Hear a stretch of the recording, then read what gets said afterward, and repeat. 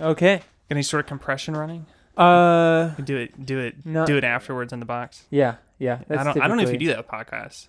Yeah, I'm not sure. Well, another buddy of mine and I tried to do a podcast, and we did one episode, Mm-hmm.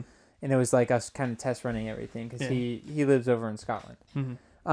And I didn't do any sort of compression while recording, Mm-hmm. and just did everything in post. That's probably a good idea. And it sounded fine. Did you use condenser mics, or did y'all use? Yeah. I used I have an AKG. Yeah. And he's got some Neumanns. I know that. I think like Joe Rogan and them, they use dynamic mics. Yeah, Like the SM7Bs. SM7B. Yeah. So that's pretty good. I have one of those. Yeah. I was using it to make YouTube videos. Nice. And Yeah. then that You was like it? It was like a million years ago. Yeah, I mean it worked. It worked great. Yeah. You know, like with a condenser, you get a lot more room noise. Oh, So like you have to be more careful with your. yeah, because it's not like, turning especially away from the larger diaphragm. Yeah, That's you have- actually that's actually why I chose these large diaphragm ones, because not only do I want to use them for the podcast or whatever, but I also am going to record a string quartet album. Okay. This summer. Wow. Yeah. So In Scotland too. No. Did you go to Scotland for this podcast, or was it just no? it was online? It was on Zoom. Oh, okay. We tried it on Zoom. Okay. And it worked pretty well, but he's just too busy to keep it going or whatever. And I was like, all right, well, I'll just start my own.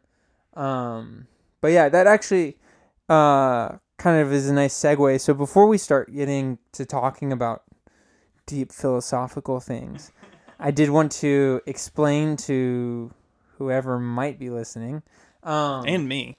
and you, yeah. Sure, my reasoning for doing this whole thing. So obviously there are some very obvious political reasons as far as the past year that we've all experienced, and just the divisiveness that we've all gone through, and through conversations and experiences with my friends and my family, and just having conversations with people, I just realized that I felt a need to put content out there or conversations out there that were long form and politically based. So talking about issues that, you can really hash out. And so I just wanted to really kind of dig into a lot of the political issues that I saw tearing us all apart, friends and family, and be able to have a conversation with people, and kind of basically taking the principle of leading by example, because I believe the only way that we can kind of get past a lot of the BS from this past year is to have these conversations. Sure. Yeah, and particularly with people that we don't agree with, and particularly on subjects that even if you agree with are hard to talk about.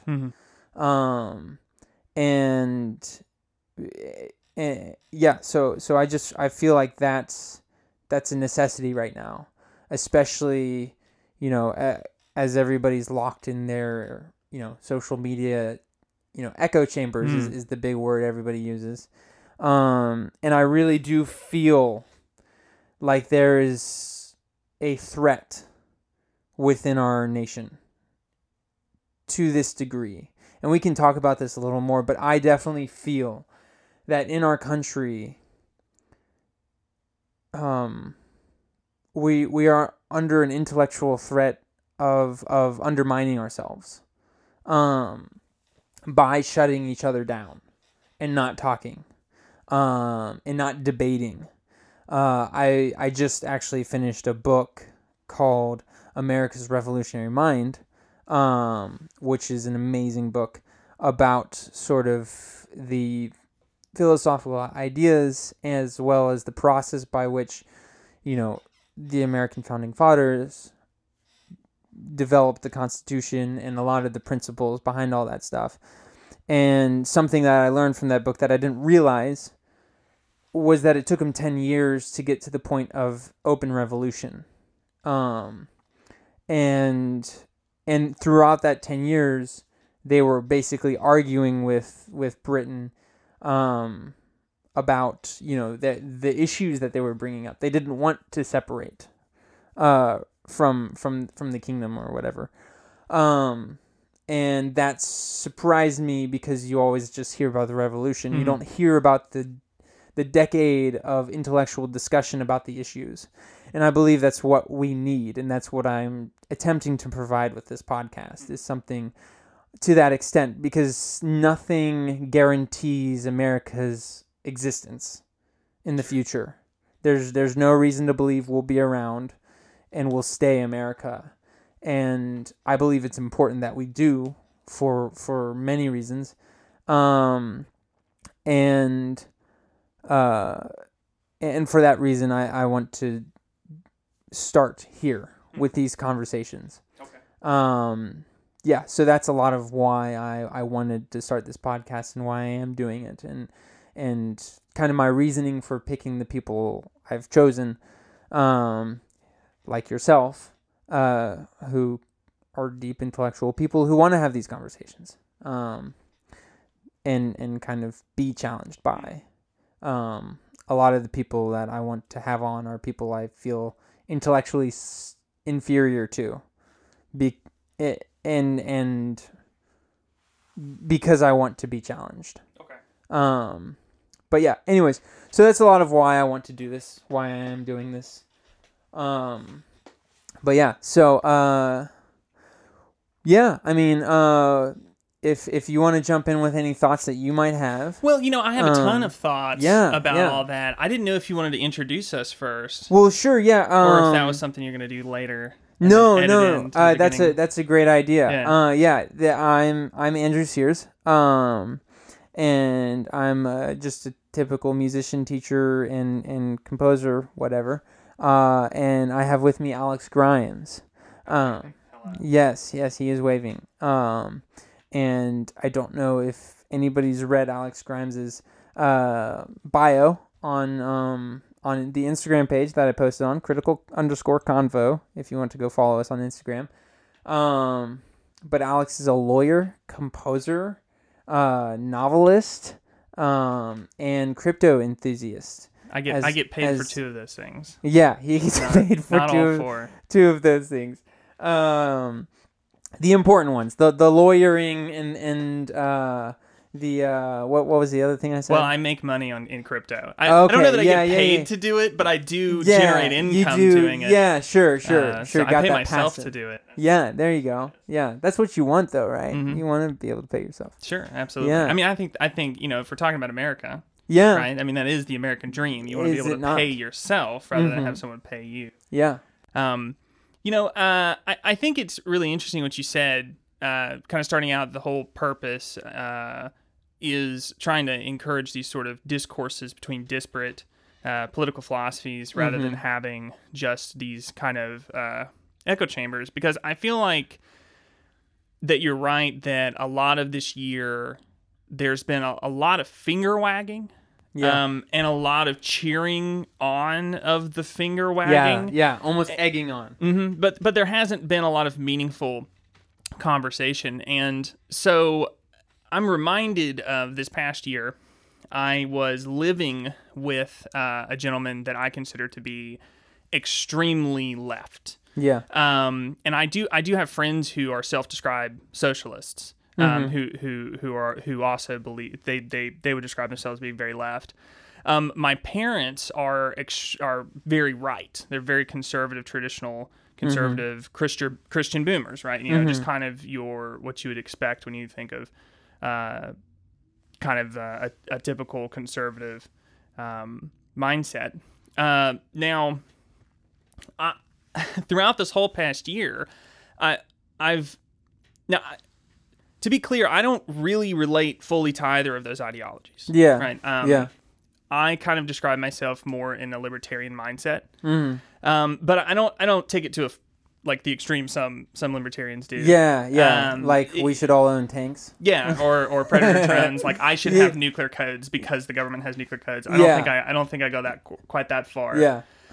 Into it, but I do believe very strongly in self-direction, in personal responsibility, in being resilient and hardy, and very capable as an individual, but without going to the point of excluding like the need for a society and support structures and government institutions, even public institutions that do support us as people, because I believe that those are very important. So during this particular time, I would have these very long discussions with the gentleman who's living with me about how he had very left-leaning philosophies, and we would have arguments about it, where I would be, well, I don't know about arguments. I mean, they were like borderline discussion arguments, right? Where it's like it's heated, but it's not. You're not name calling. We never had our feelings hurt. Like we both very much like each other. We respect each other. Yeah. And so it was never a problem. If anything, if anything, it strengthened our relationship. Oh yeah. We became better friends for it. And then I would have a conversation with my parents who would, be on the exact opposite side of that, and I'd be doing the same thing, but from the opposite perspective. Yeah.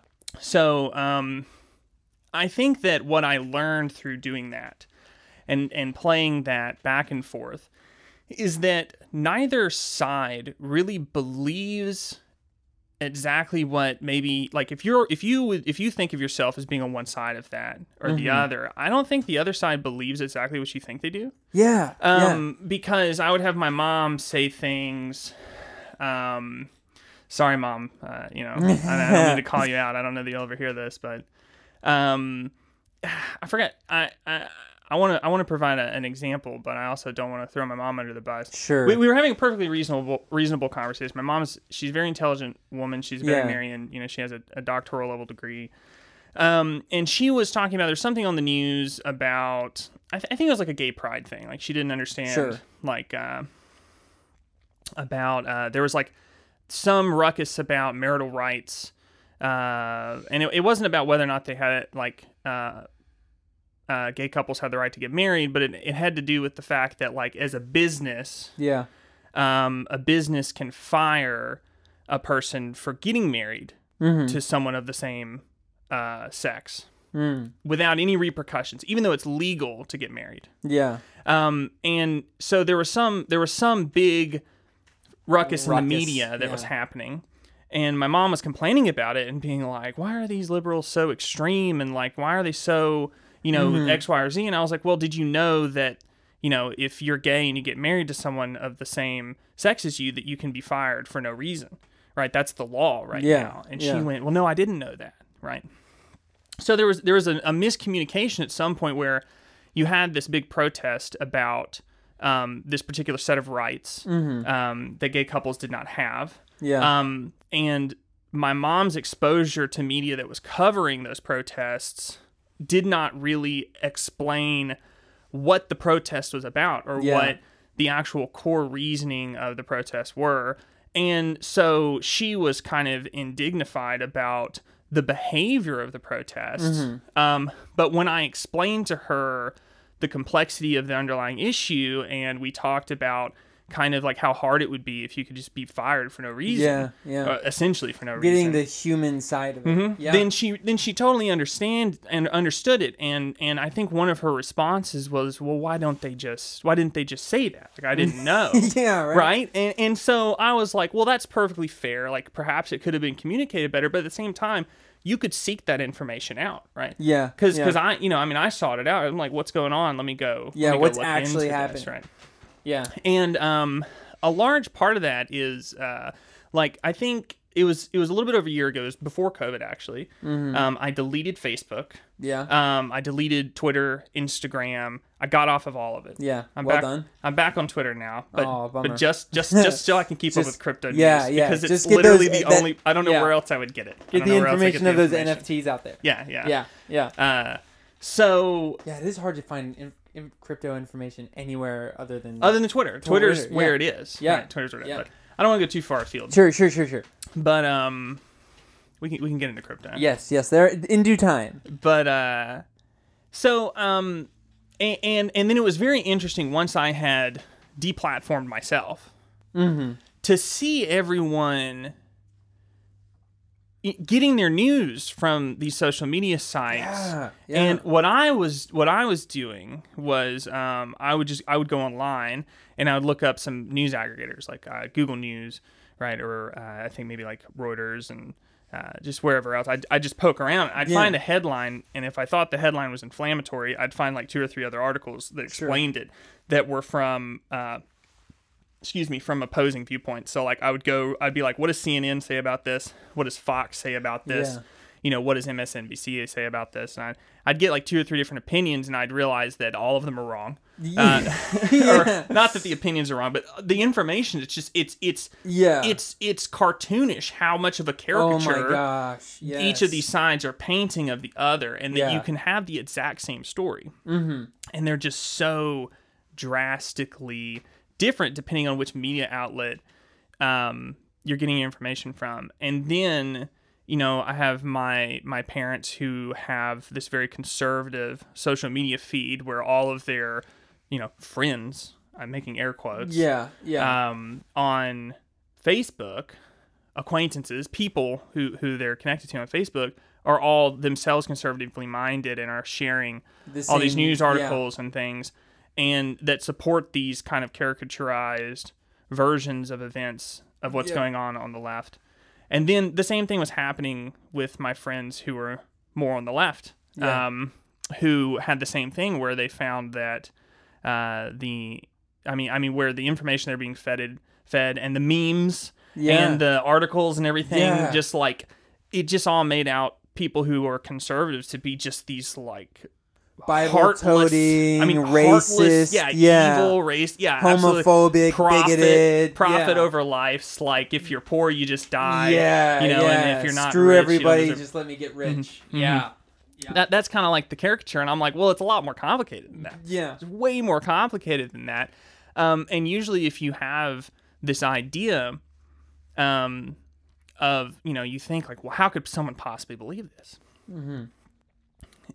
Something that I have always found to be somewhat profound was, I don't know who said it, I don't know where I heard the quote, but at one point in my life, it was a quote, and it was everyone is the protagonist of their own story. Yeah. In everyone's mind, they are a good person. They're the good guy. Yeah.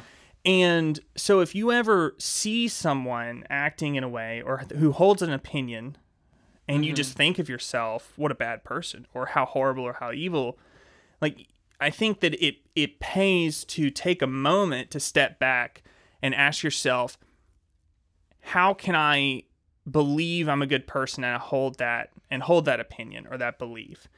And don't not like, how could you possibly, right? Actually think it through, like, critically. And if you don't understand how it can be a moral position to hold, then, like, go and look into it or go ask someone. Yeah. And I understand it can be tough because even for me having those conversations, with my parents and with my roommate at the time, they were very, they could be very exhausting conversations. Oh, yeah. And they can really get, your heart rate up because sometimes the things people are saying, you're just like, that's wrong, and there's like 80 reasons why it's wrong. It's very difficult for me to articulate why it's wrong because it's such a complicated issue, and it can be very frustrating to have someone essentially objecting to one of your core life beliefs and then finding yourself unable to properly defend it. Oh yeah. So I think that, and maybe that's one reason why a lot of people, they avoid having these types of conversations because a lot of times, if you're not extremely well informed and well prepared, it's very easy for someone who is well informed and well prepared to like absolutely run you over. Which is kind of like what Ben Shapiro does, right? Yeah. He's obviously like his entire life he spends like just developing arguments, reading up on these topics and everything. And then when a libtard comes and wants to present a counter argument, this is someone who works a job and doesn't spend every waking second of their life researching and preparing for a dialogue or argument or a debate over this core political belief. And so Ben Shapiro is just able to take them apart. Yeah. because of it. So that can be very intimidating, right? But I think discouraging. Yeah, definitely, and discouraging. But at some point, there needs to be good faith on both sides of that argument. Yeah. So that you know that the person that you're engaging with isn't there to like annihilate you. Yes. Right? They're there to really kind of understand what your position is. Yeah. Right? Mm-hmm. Rather than try to convince you of their position, or even worse, try to convince others around you of their position. I think if you go into these types of conversations, if your primary objective is just to understand why the other person thinks that the way they do, that's probably the most constructive thing you can do. Who cares if they believe what your opinion is by the end of the day? If you understand why they have your opinion, you're better informed. And maybe even then that better informs you on how to possibly communicate to that person to persuade them toward your viewpoint, if you even still hold your viewpoint. Because there have been times where in having these conversations, I've been substantially swayed in one direction or another on an issue because I had never really considered it. Yeah. Yeah. And the power of asking questions rather than needing to know all the facts. I have the same conversation with my wife, because obviously I'm a little more intellectual, or not, I'm not saying I'm smarter than her, because I'm not. Look out. She definitely got better grades than I did. But I'm more introspective and philosophical than she is. And so because of that, when I feel like when you're philosophical and you start talking about the world in that way, it automatically makes people predisposed to think that you know more than you do, just because of the way you're talking about things is a little more introspective or whatever. I don't know. I have felt this because I definitely don't know. Because I too am off social media. And so I don't know like any of the political headlines. I don't really read up on stuff. Not anymore. I used to try to keep up, but it's impossible. Anyways, and so I definitely don't know as much as I think people think I do. I just like to think intellectually or philosophically about things, so I have well thought out opinions, I guess. I don't know. But anyways, having conversations like this with her, and she's just like, I don't know these things like you do, so I can't really, and I'm like, well, no, like just ask questions. Like, you don't have to know all the answers. You don't have to read up on all the headlines. And this isn't like her and I having an argument. This is me more like talking to her about having discussions with people she doesn't agree with. And she just feels intimidated because she doesn't read up on the news. She doesn't know what's going on. And I'm just like, you don't have to. Just ask questions. You know, the idea of that you need to come into every single political and philosophical discussion with all your facts lined up and ready to go, and all your percentages and all your studies or whatever. That's a fight. Yeah, that's not a discussion, right? That's an argument at that point. That's a debate. Yeah, and I think a lot of people they do confuse discussion and debate with each other. Yeah, they're very different. Topics. Mm-hmm. A debate has a winner and a loser. It's not always clear who is the winner and loser. Yeah. But there is theoretically supposed to be a winner or a loser. It's a contest. Right? It requires preparation. Yeah. And it requires you to persuade someone. A discussion is wholly about increasing your understanding. Yeah. So you can go into a discussion knowing absolutely nothing. Mm-hmm. And if your objective is to become more well-informed, well then, you can't, you're going to succeed wildly if you don't know a thing. Yeah. Because all you have to do is say, can you explain this to me? Exactly. Right? Exactly. And I think that is a big difference, because so much of what we see in the media is debating. Yeah. Because anytime we're shown something in the media, it is a conflict. And conflict is the heart of any good story. Sure. And it's entertaining to us to see that conflict, and it gets we get hot under the collar when we have conflict. And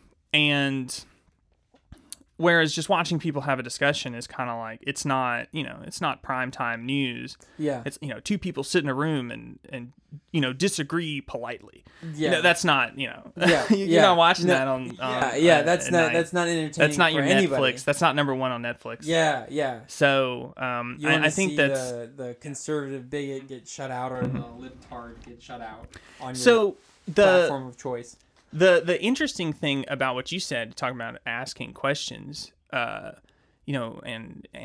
from the framework of philosophy earlier, is that's a Socratic dialogue. Yeah. The Socratic method is just Socrates just asked questions and frustrated some of the most important and influential people of his day. Yeah. In the ancient world. Yeah. And was able to sway people's minds and opinions without ever making a single assertion by simply asking questions that dove into the root of that individual's belief about a particular topic. And although Socrates never said, like, well, you're wrong, or you don't understand whatever it is, like virtue or goodness. Yeah. He never said those things. He would just say, what is virtue? The person would try to explain it, and he'd say, well, what about, what is this, or what is that, or why is it this, or why is it that? And he would just keep asking until the person on the other side just eventually was like, they either admitted, like, I don't have any idea anymore what virtue is. Like, I don't know what virtue. No one knows. Or they, got mad and tried to have Socrates assassinated in some way. Yeah. You don't have to be that extreme. Didn't they eventually succeed? They sentenced him to death. Yeah. So, and he did die. I mean, allegedly.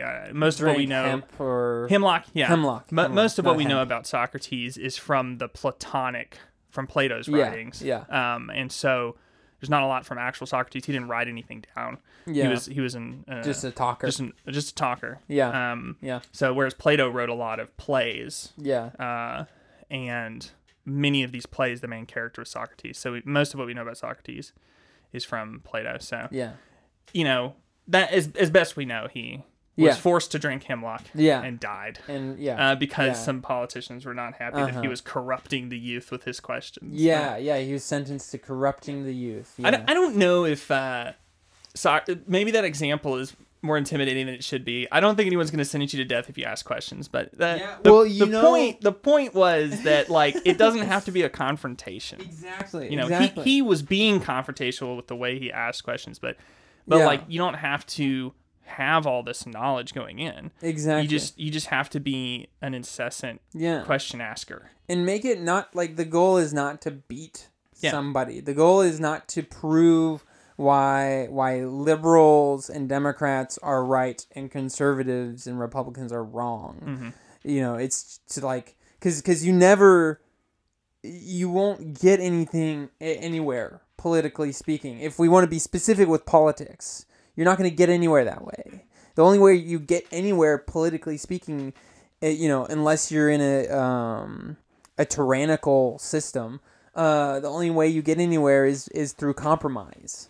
And I think so many people have forgotten that, or they don't care, because, and it's funny we mentioned the idea or the part about Socrates being sentenced to death for corrupting the minds of the youth. I feel like that's a lot of, there is an idea going around today that would maybe not sentence you to death for that, but this idea of censorship is kind of based around that idea that we censor you because you're in our current political environment. I see a lot of the arguments for, like, the removal of certain social media pages or not pages but people off social media, or like the shutting down of certain things on social media.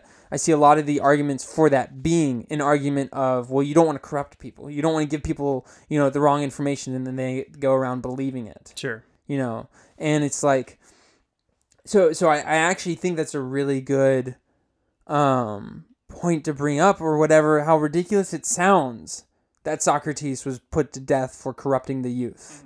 And I very much feel like we're in a spot in our culture where that is not, that idea of corrupting the youth.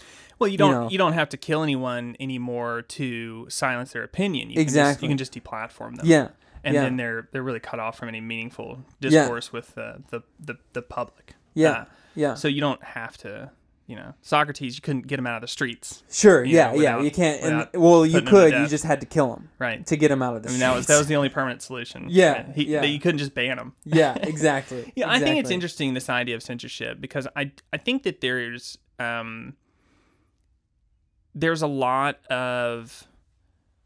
there are authoritarian leanings towards censorship on both sides of the aisle, I believe, right now. And it's kind of creepy because I'm very concerned about sort of a lot of the authoritarianism that I'm seeing emerge on both sides of the aisle, at least insofar as the opinions that are represented to be the opinions of the people that representatives in Congress are representing. Yeah. On either side, there are very strong authoritarian sort of leanings where they want the powers that be or the government to be able to enforce somewhat draconian measures. Yeah. So like if you think about like what is like obviously, I mean there are certain types of opinions in media that historically have been our society has been historically prejudiced against. From maybe sort of a conservative ideology where you didn't want to have certain maybe certain ethnic groups weren't represented in media, or certain sexualities weren't represented, were actively suppressed, certain types of rebellious attitudes, like in the 90s. Yeah. And all that with sort of like they were trying to ban hip hop in the 90s because it was too, so lots of that stuff. So historically, if you look at it, there's been a very strong movement historically in our culture to shut things down that were different or strange. But because they were considered deviant. But now that our culture has evolved so that there's, at this point, either equal population that believes all those things, all those allegedly, deviant things are normal. There may even be slightly more people now that believe those things are normal. And the crowd that was trying to suppress them before, maybe they're in the minority now. Yeah. But now we have things moving in the opposite direction too. Yeah. Where you have now people being taken down off of platforms and silenced. And then also anyone who represents what's considered now to be deviant opinions, their shows and programming and media representations are being canceled and taken offline. Yeah. It's being called cancel culture, right? Yeah. So it's like, well, and it is a little bit hypocritical that conservative media gets so up in arms about, quote, cancel culture. I hate that phrase. Right? Yeah. Because it's not any different than what they've done historically. Sure. And it's just the only thing that's changed is that the power dynamic is not in their favor anymore. Yeah. Yeah. So, but it strikes me that now that the power balance is shifting in the opposite direction, that the first instinct is to do the exact same things that made nobody learned anything. Yeah, that made people who believed in the other things like so mad and so repressed. I mean, look, I grew up thinking, really chafing at the collar about how ridiculous I thought all the rules were. About things like, marijuana laws and, gay marriage and all that stuff and other things like that. I mean, it just blew my mind that people thought that was, evil or wrong or needed to be suppressed or hidden away or treated or criminalized. And now, that all that the society is shifting away from those types of beliefs, now I'm concerned that we have people canceling conservative viewpoints and just like trying to push those down in a way. Yeah. Because, I'm a big believer in free speech, and I think that there should be that rich dialogue of both viewpoints. And when you try to cancel or suppress or censor a particular voice of a person, then that's just going to entrench people in that belief. Exactly. Right. Exactly. You isolate people, alienate them, and you shut them off, and things only get worse from there. And now they have no choice but to go into their social media echo chamber where they only ever see caricatures of your ideas, and you're never gonna like. I don't understand. Like if I cut someone out, if I excise someone from the dialogue, they're never going to learn why I believe what I believe. You don't fix anything. Yeah. They're not going to learn. And maybe some people won't ever learn, right? But I will say that most people that I've engaged with who are very conservatively minded, and I have a differing opinion on something, and most of them that I've engaged with have been very willing to have the conversation. They're not stubborn about it. And most of the time they're just like, well, I didn't think about it like that. I haven't thought about that. Now, do I change their mind? And no. Yeah. But I give them something to think about. And that's like, right? That's an observation I've made myself too. And another reason why I think this, doing a podcast is important, because, I would consider myself more libertarian, politically speaking. But more on the conservative spectrum of libertarian, just because I that's kind of my background and what I grew up in. So when I have discussions with my more liberal leaning friends, there's a little, coming up against each other with that. But I've never had a conversation that has actually ended in just, can't compromise, can't, maybe like, there's a subject that we can't compromise on or we can't come to a decision on or whatever. But I've never had anybody, quote unquote, cancel me in a conversation one-on-one. Well, I mean, you can't really do that, right? Well, exactly. It's tough. Exactly. It's not as easy as just kind of taking them off or getting a mob after them. Because you're seeing them and you're talking to them. Oh, it's like you have a real person in front of you. Exactly. Like not some disembodied thought on the internet. Who would have thought that mattered? Yeah. So yeah. And another thing that I've realized is that I don't think I've asked both conservative people and liberal people this question of, do you believe in life, liberty, and the pursuit of happiness? No, nobody has yet to say no, and everybody has said yes, and then I'm like, great, let's start there. But then the immediate reaction I get is, well, I don't think the other side thinks that, and I'm like, they do, you both do, you just disagree on how to get to that, and then some people I talk to, you're talking and you have this great conversation, very productive. Nobody's convinced anybody, but you have some common ground, right? And then it's like, shrug your shoulders. There's no real point to talking about this anyways, because we can't do anything about it or whatever.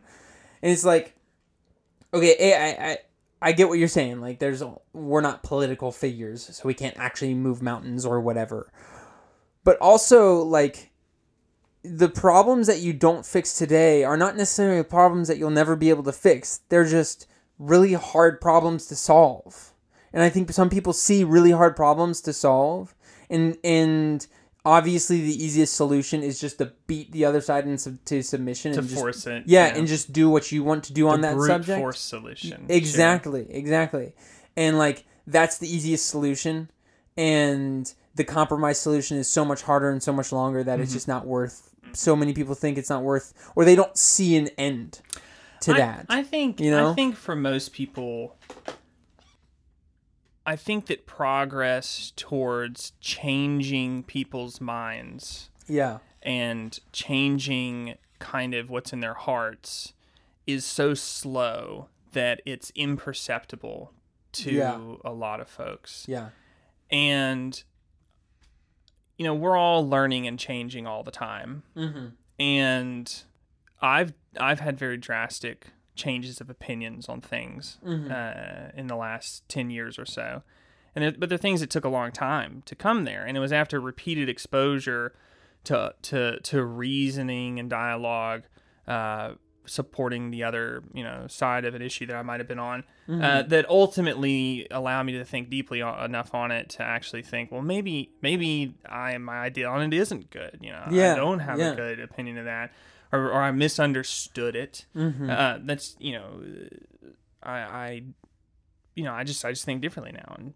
And, so it is, I think a lot of times difficult to see that change occurring because it is such a slow growth. Yeah. But anytime someone has just told me I can't do something, I get very dug in, right? I'm like, fuck you. Yeah, of course I can. Yeah, I'll do it if I want. Yeah, exactly. So, but if it's a slow and steady pressure, eventually I might reconsider. And change my mind. But I do want to take a moment because I think that I don't want to come off the wrong way. Sure. Because I think we're using these very extreme examples of liberals and conservatives and whatever, right? And so I mean we're using these examples. They're examples that are very commonly talked about in the media, but it's not a black and white thing, right? I mean, there's a million different viewpoints and a million different types of people. Yeah. Those are just the two easiest to latch on ideologically, cherry pick a little bit, what we're talking about. But I don't think I'm like I'm not here to say I know what's right. Yeah. I'm not here to say that I have a better way of doing things necessarily. Yeah. It's just like, I would like to try this. Yeah. Yeah. I'd like to try talking. Yeah. I would like to try discussion. I've done it myself, and I have found it very helpful. Right. So it's not about saying this is what should happen. It's just I've done this, and I have found it to be very meaningful in my life and very helpful in relating to people with different opinions than myself. Yes. And so before we get too on our very our well soapbox, said. Yeah. and, No kidding. Yeah. I was worried because and Alex and I were having a discussion before I pressed record or whatever. And I was telling him that the first podcast, or the first guest I wanted to have on, was somebody who was completely the opposite way of thinking of than I. And I definitely appreciate you saying that, Alex, because it can be easy. Because we seem to be a little more we're kind of on the same wavelength to make this into a sort of snake eating its own tail sort of thing. And absolutely. I definitely don't want this to be that, and I definitely don't think I have the right answer to all of our political issues. Especially, certainly not. Yeah, not the political issues. And in fact, like I was saying before, like I don't know I know very little about the current politics or what's going on. There have been some major news events that have happened, and I had no idea they even happened until a few days later. So you're really like... I'm really like... The only time I get on social media is to check my Facebook messages to see if anybody's messaged me for any ungodly reason. And to post on Instagram, like music stuff. Okay. That's the only time I get on, and I do that all on my computer. None of it's on my phone. The only time I'm on social media is when I'm on social media to do social media. I promise I'm not on it that much. Yeah. No, But anyways, So just so we can step off our soapboxes here on that one. Definitely. Well said. So yeah. I think this might be a good segue into something I did want to ask you about, because I was reading your bio, and cryptocurrencies is something that I've been getting into for the past 3 months or so. Yeah. And I've been really excited about just because of just all the potentials I see happening in the crypto universe with the technology, specifically with the technology. And you mentioned in your bio looking into NFTs as a way to kind of change sort of the music industry or certain aspects of the music industry. And as somebody who's in music, I'm very curious because I don't know a whole lot about NFTs. I've kind of, like, after the whole Taco Bell thing. Oh no! I kind of that. Yeah, there was the Taco Bell thing, and then there were. Did they have like a Gordita NFT or something? Yeah. Absolutely wild. And then there was a group of people who bought this famous drawing for like $80,000 or something like that, and they turned it into an NFT, and then they burned it. Yeah. And then they sold it. Burnt Banksy. Yeah. It was a Banksy. Yeah. It was a Banksy print. Which is like, it was a print of an auction, and they were auctioning off a framed. You people actually buy this? You know, this shit. Yeah. Is what it said, and then they burned it. And I had questions about that. They sold it for a lot. Yeah, it was like 300,000 or something. It was something. It was a lot. Yeah, and they've sold 3 of them, right? I don't know how many they sold. I think they just sold the one. Oh, okay. But I mean, now they may have done it with other Banksies. Okay. I don't know, because I mean they're called burnt Banksy. I don't know if they've done it multiple times. I do remember following on that one. I had questions about that from a legal perspective because, and this is something that comes up with NFTs, and maybe I'm putting the cart before the horse here, but sure. I think I'll start. I had copyright questions just because you own a piece of art doesn't mean you own the copyright to it. Yeah, and you can distribute it. I'm going to go ahead and I'm going to just put that thought there. I'm going to put it on the shelf, right? Because I wanted to say what I was going to say before I lost train of thought, and I'm going to back it all up. Sure. Because I don't know how much context the people listening to this may have for NFTs and crypto, like we were talking. It would be a good idea to explain a little more. We were just some weird libertarians bitching about how no one talks to each other anymore, and now all of a sudden we're talking about crypto. But so the first thing to know about NFTs is that they're badly named. NFT stands for non-fungible token, which is just the worst marketing name in the world. Because when you say non-fungible token, then you have to go, what the hell does that mean? Yeah. And then you have to explain what that means. And the worst part of it is that no one knows what fungible means, right? Listen, fungible is a word that I encountered in law school for the first time. And it was in some case I was reading, and they were talking about how something is or isn't fungible, and that was the basis of some ruling, and I had to go Google it, right? Yeah. So, like, fungible are things that can be freely exchanged for other goods that are like them, and you don't care which one you have. So, like, if I have $100 bill, and you have $100 bill, and we trade $100 bills, it doesn't matter. Like, we both have a hundo in our pocket. I don't know why we have cash, but let's say we did have cash. Yeah. Because we're talking about crypto here. Yeah. So if I have a Benjamin, right, or if you have 520s, I give you my $100 bill, you give me 520s, I still get $100, right? Yeah. So money is fungible. Because, if I have a bank account with $1 million and then I trade the $1 million out for a different $1 million, like, it's a different set of ones and zeros, but, like, it doesn't matter. I have $1 million. I can do all of the exact same things with that $1 million as I could with any other $1 million. Okay. So something that is non-fungible is not that. So if you have what? Yeah, wow. If you have an original, like, Renoir painting. Yeah. And Let me back up. If you have an original Van Gogh painting, how about that? Like,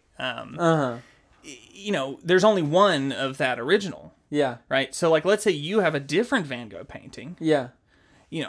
I may not want to trade my Van Gogh painting for yours. Yeah. Because they're completely different paintings. Yeah. Right. Like, we could borrow them. Yeah, I'm sitting here like, let me change to an artist that I know the names of some of their art, and then I went, shoot, I can't think. Yeah. On the spot, I can't think. And now it sounds like we're trading Van Goghs back and forth. It's just the same Van Gogh, but yeah. Okay, like, let's say I paint a smiley face on a piece of paper, and and the Met says that it's worth $100,000, and you paint a frowny face, and the Met says it's worth $100,000, and it's like, well, I like my frowny face, right? Yeah. It's not the same as your even though they're valued at the same, or whichever one we had. Yeah. I'm making a mess of this. You had the smiley face. You just cut all this out. I had the frowny face. You just cut all this out. No, it's all good. But like, anyway, so the point is that like something that's non-fungible, it can't be freely traded. Yeah. Because there's only one of it. It's unique. It's a unique object. This is my particular original painting. You know, I don't want any other painting in the world because no other painting in the world is like it. Another thing that's non-fungible, like real estate, like the piece of land and the house that we're sitting in is different from any other piece of land or house on the planet. Yeah. Right? It cannot be exchanged because any other piece of property you trade it for is going to have different properties. So they're non-fungible.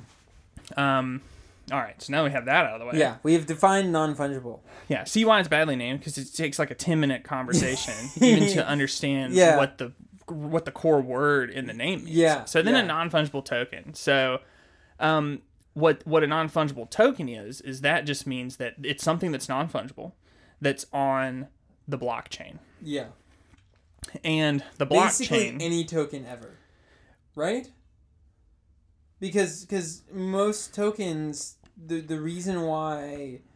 I mean, if you know, of course, Bitcoin is because there's only a select amount of Bitcoin that will ever be. Well, but Bitcoins are fungible, right? Because you can. Because it doesn't matter which one you have. Yeah, if I have one Bitcoin, I see. Okay. Yeah, as of this podcast, if I have one Bitcoin, it's worth like $56,000. If we traded Bitcoins, like technically they're different ledger entries. They've been mined at different points. But I don't care. They're both $56,000 worth of Bitcoin. Right? Yeah. Okay. All right. That's so they're fungible. The most common blockchain that's used for NFTs is Ethereum. Yeah. Because Bitcoin just does money, or it just does store of value. Yeah. Is the narrative we're doing right now. Yeah. And so all that's on the Bitcoin network is Bitcoin. Yeah. On Ethereum, it's open source and you can build new platforms and decentralized applications. Little different tokens. Yeah, and all sorts of different things. And you can create tokens that do sort of anything. So on Ethereum, there is a certain token. It's called Ether. Mm-hmm. And that is fungible because Ether is value.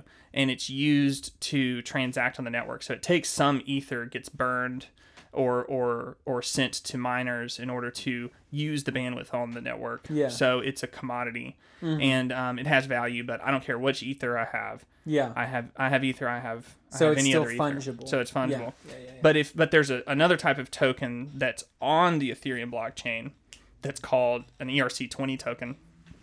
Excuse me. And what I can do with an ERC20 token is I can embed into that token a painting or a picture or a poem or a song. And I can have a token that represents that piece of art. And so what that means now is that ERC20 token is now, it's non-fungible because it's representative of a one-of-a-kind piece of art. Yeah. And so it's not like money. It's more analogous to the paintings we're talking about in real world. So an NFT is kind of like the blockchain it already emulates value in money. So it's kind of like it's emulating real world physical goods that have unique values and unique characteristics. Yeah. So something that makes that interesting is that it doesn't just have to be art. You can store contracts on non-fungible tokens. And you can also program NFTs and ERC20 tokens. You can program them with what's called smart contracts, where the token will automatically behave in a certain way based on a particular parameter. So if I were to take a painting that I made and say it's a digital painting. I make a digital painting and I make a token out of it, and then I delete the file so that the token's the only record of that painting that exists. And I then sell that for like 1 Ether. And I get that. Well, I can put a smart contract in that NFT that says every time that NFT gets resold, I get 10% of the Ether that it sold for. Right? And that happens automatically. You know, it's agnostic to who owns it or who it's being sold to. It's just if that subsequent owner decides to resell it, maybe for a profit even, then 10% of all the proceeds that they receive for purchase for when they sell that Goes automatically to you. go to me. So now I'm thinking, okay, what if we're selling something that has legal significance instead of like a piece of art? Yeah. So I think of copyrights, Yeah. and I think of royalty streams, Yeah. and think of royalty revenues. Because right now, I got to tell you, copyright is a freaking dumpster fire. Yeah. Because who owns what? Good luck. Good Yeah. luck figuring it out. Yeah. There's like $1 billion that I don't know the exact number. unclaimed There's like or there's whatever. it's like 20% of royalties Yeah. go into a black box and disappear because no one knows who to pay it to. Oh yeah. Because I filled out Q sheets. Yeah.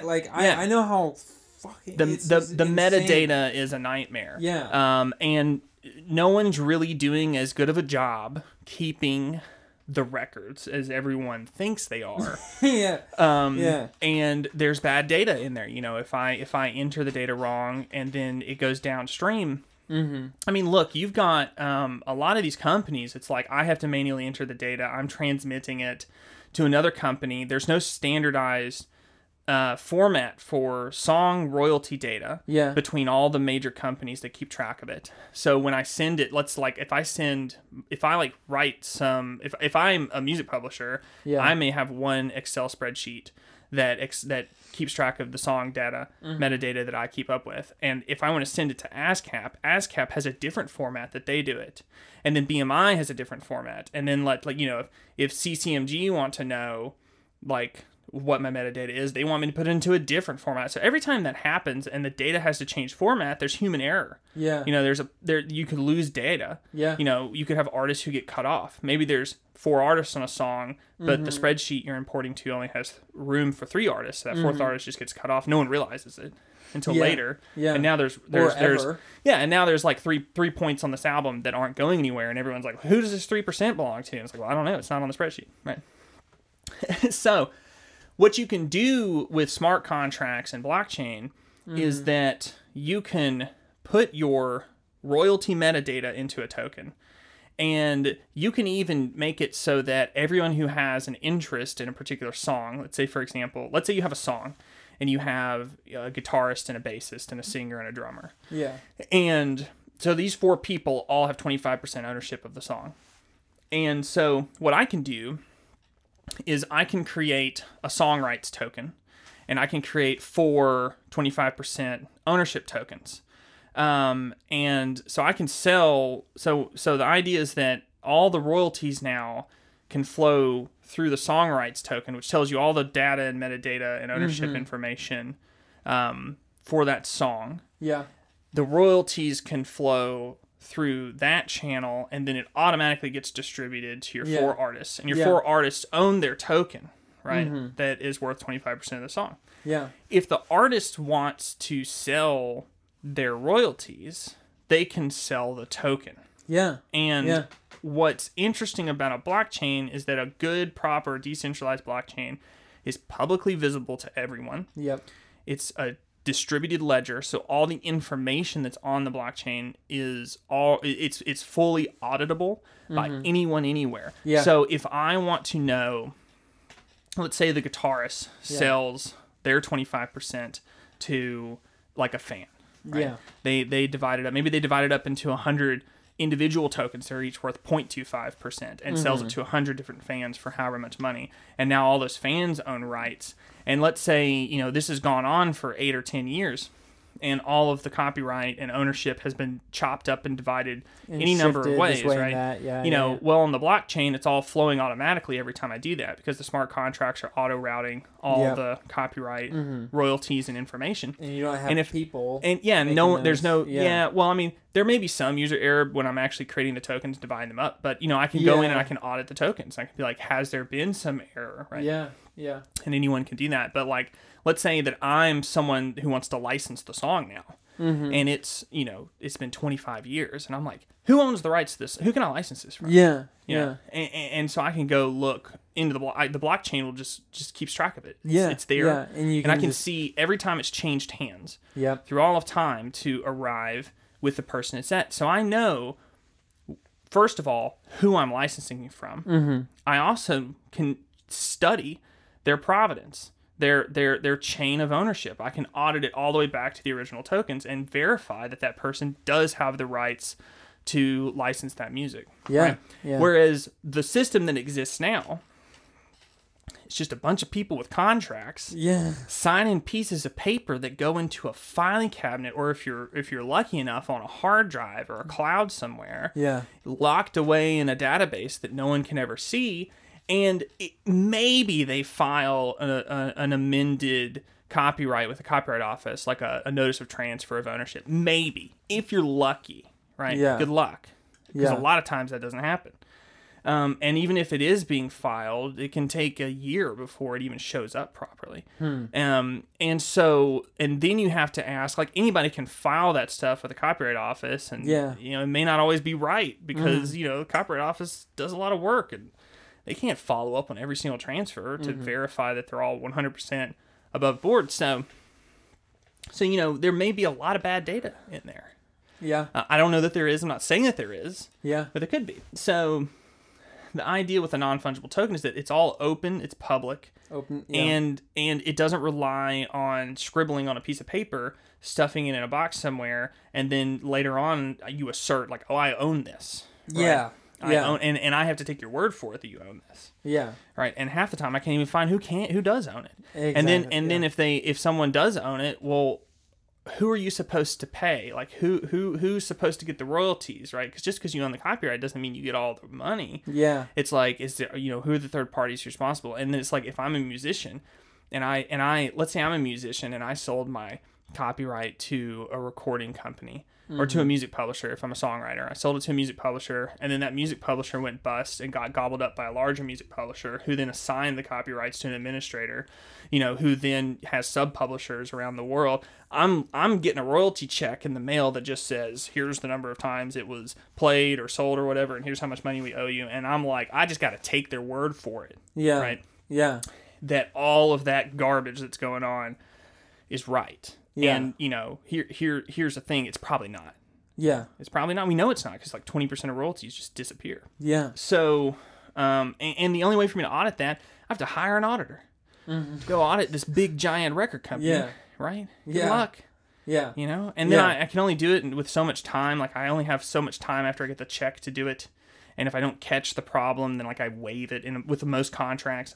It's just really opaque the way it works right now. Yeah. And it's really inefficient, and it's overly reliant on just humans. And it's a system that's built around good faith and trust Yeah. in the people that you're transacting with, not to screw you over. And your remedies, if they do screw you over, are burdensome and expensive and slow. Yeah.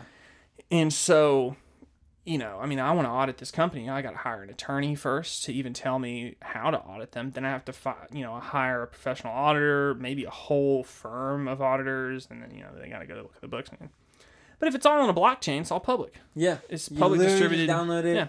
Take a You look. can, or, you probably will still have to hire someone who who has the specialized skills, Yeah. right? But you don't have to deal with all this absolute nonsense about Yeah. whether or not you can or should, or what the priority is, or how, because can I get access to Warner Chappell's books? I don't know. I gotta assert my rights. But if it's on a public blockchain, I don't have to get anyone's permission. I'm like, hey, can you audit this for me to make sure I'm getting what my smart contract is supposed to be giving me, Yeah. and make sure no one's fiddled around with the token.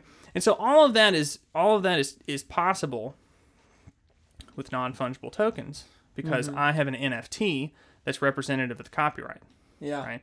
And so it's non-fungible because that's my song. There's only one song. It's copyright to my song.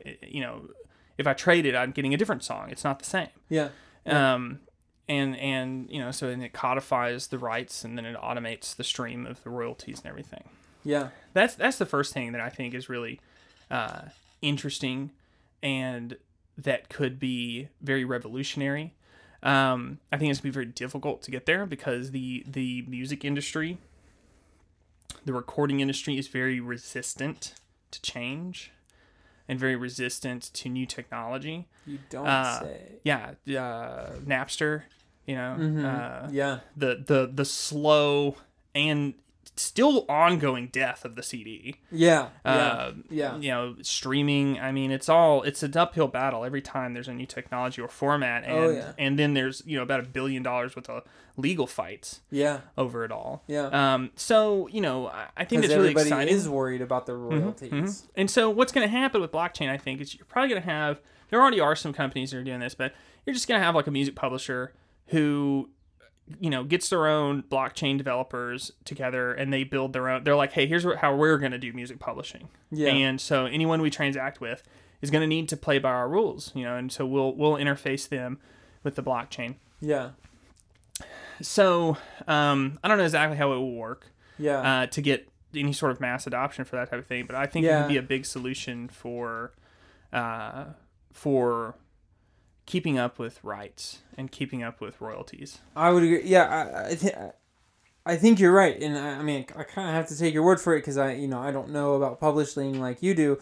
And I guess one question I have because this is something I've been thinking a lot about with cryptocurrencies as I've been learning more about it, and the fact that there are just a bazillion tokens running on the ETH network. And it's just like, the idea, of cryptocurrencies, or I guess Bitcoin specifically, taking a store of value, and then you have all these other competitors of store value, and then like not all of them are competitors of store value. I don't think that, but anyways, the idea that you have a billion different, not actually a billion, but a lot of different tokens on the ETH platform.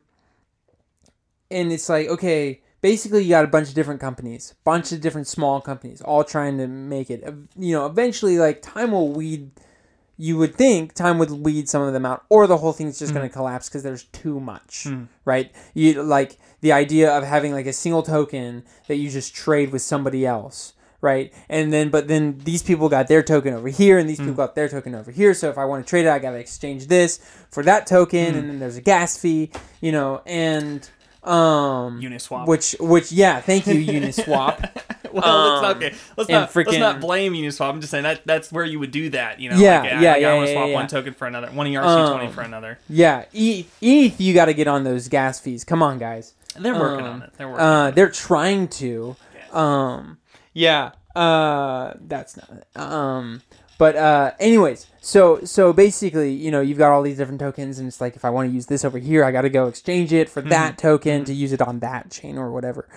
And so with this idea of publishers basically you have this micro representation of that same atmosphere that I'm kind of worried about, because I'm wondering how this will stand, and so I'm wondering, what do you think about the idea of, a bunch of different publishers? Because part of the reason, or one of the problems you brought up, was that, ASCAP and BMI all have their different formats that you have to reformat to. And so, how I see NFTs kind of fixing sort of the human error side of that. But if you have a bunch of different publishers using different formats, creating their own, then you don't get rid of the format thing. Well, I think you are pointing out something that is a kind of a bit, it's a unique situation that we have going on in the crypto world right now, is that we have an ongoing battle of the protocols. So the base layer programming and functionality of all of these different blockchain technologies, many of them are competing. A lot of them are complementary. Many of them solve completely different problems, so they're not really in competition with one another. But the question is, there is extremely frequently, there are multiple types of crypto and blockchain that are attempting to solve the same problem, but using different protocols, right? So usually what happens is there will be a winner takes most situation. I think what's going to happen is just over time, you'll have like, this blockchain is used for this blockchain is used for that. You have like, if you take Bitcoin, for example, Bitcoin used to be trying to be a currency.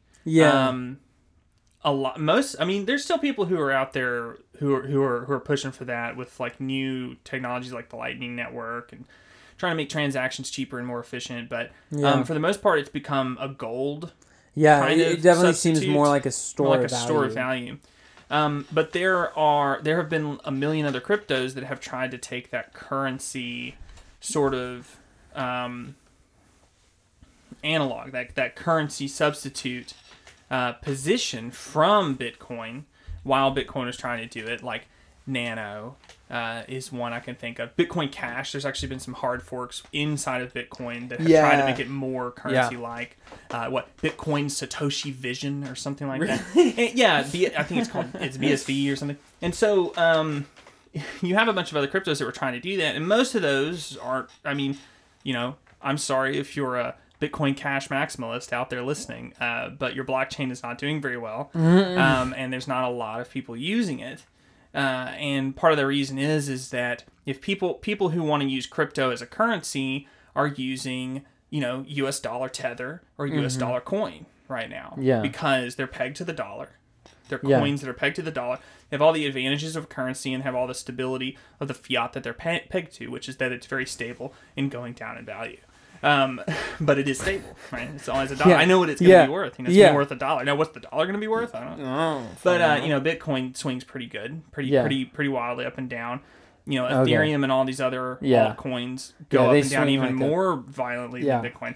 But a US dollar coin or US dollar tether, like one USDT is always going to be worth $1. So that's kind of winning the cash analog. Yeah. Right now, Bitcoin's winning store of value. And so all the other blockchains that are trying to do those things are not doing very well. Yeah. And they're not seeing wide adoption. So you've seen... so what you're seeing is a winner takes most playing out right now.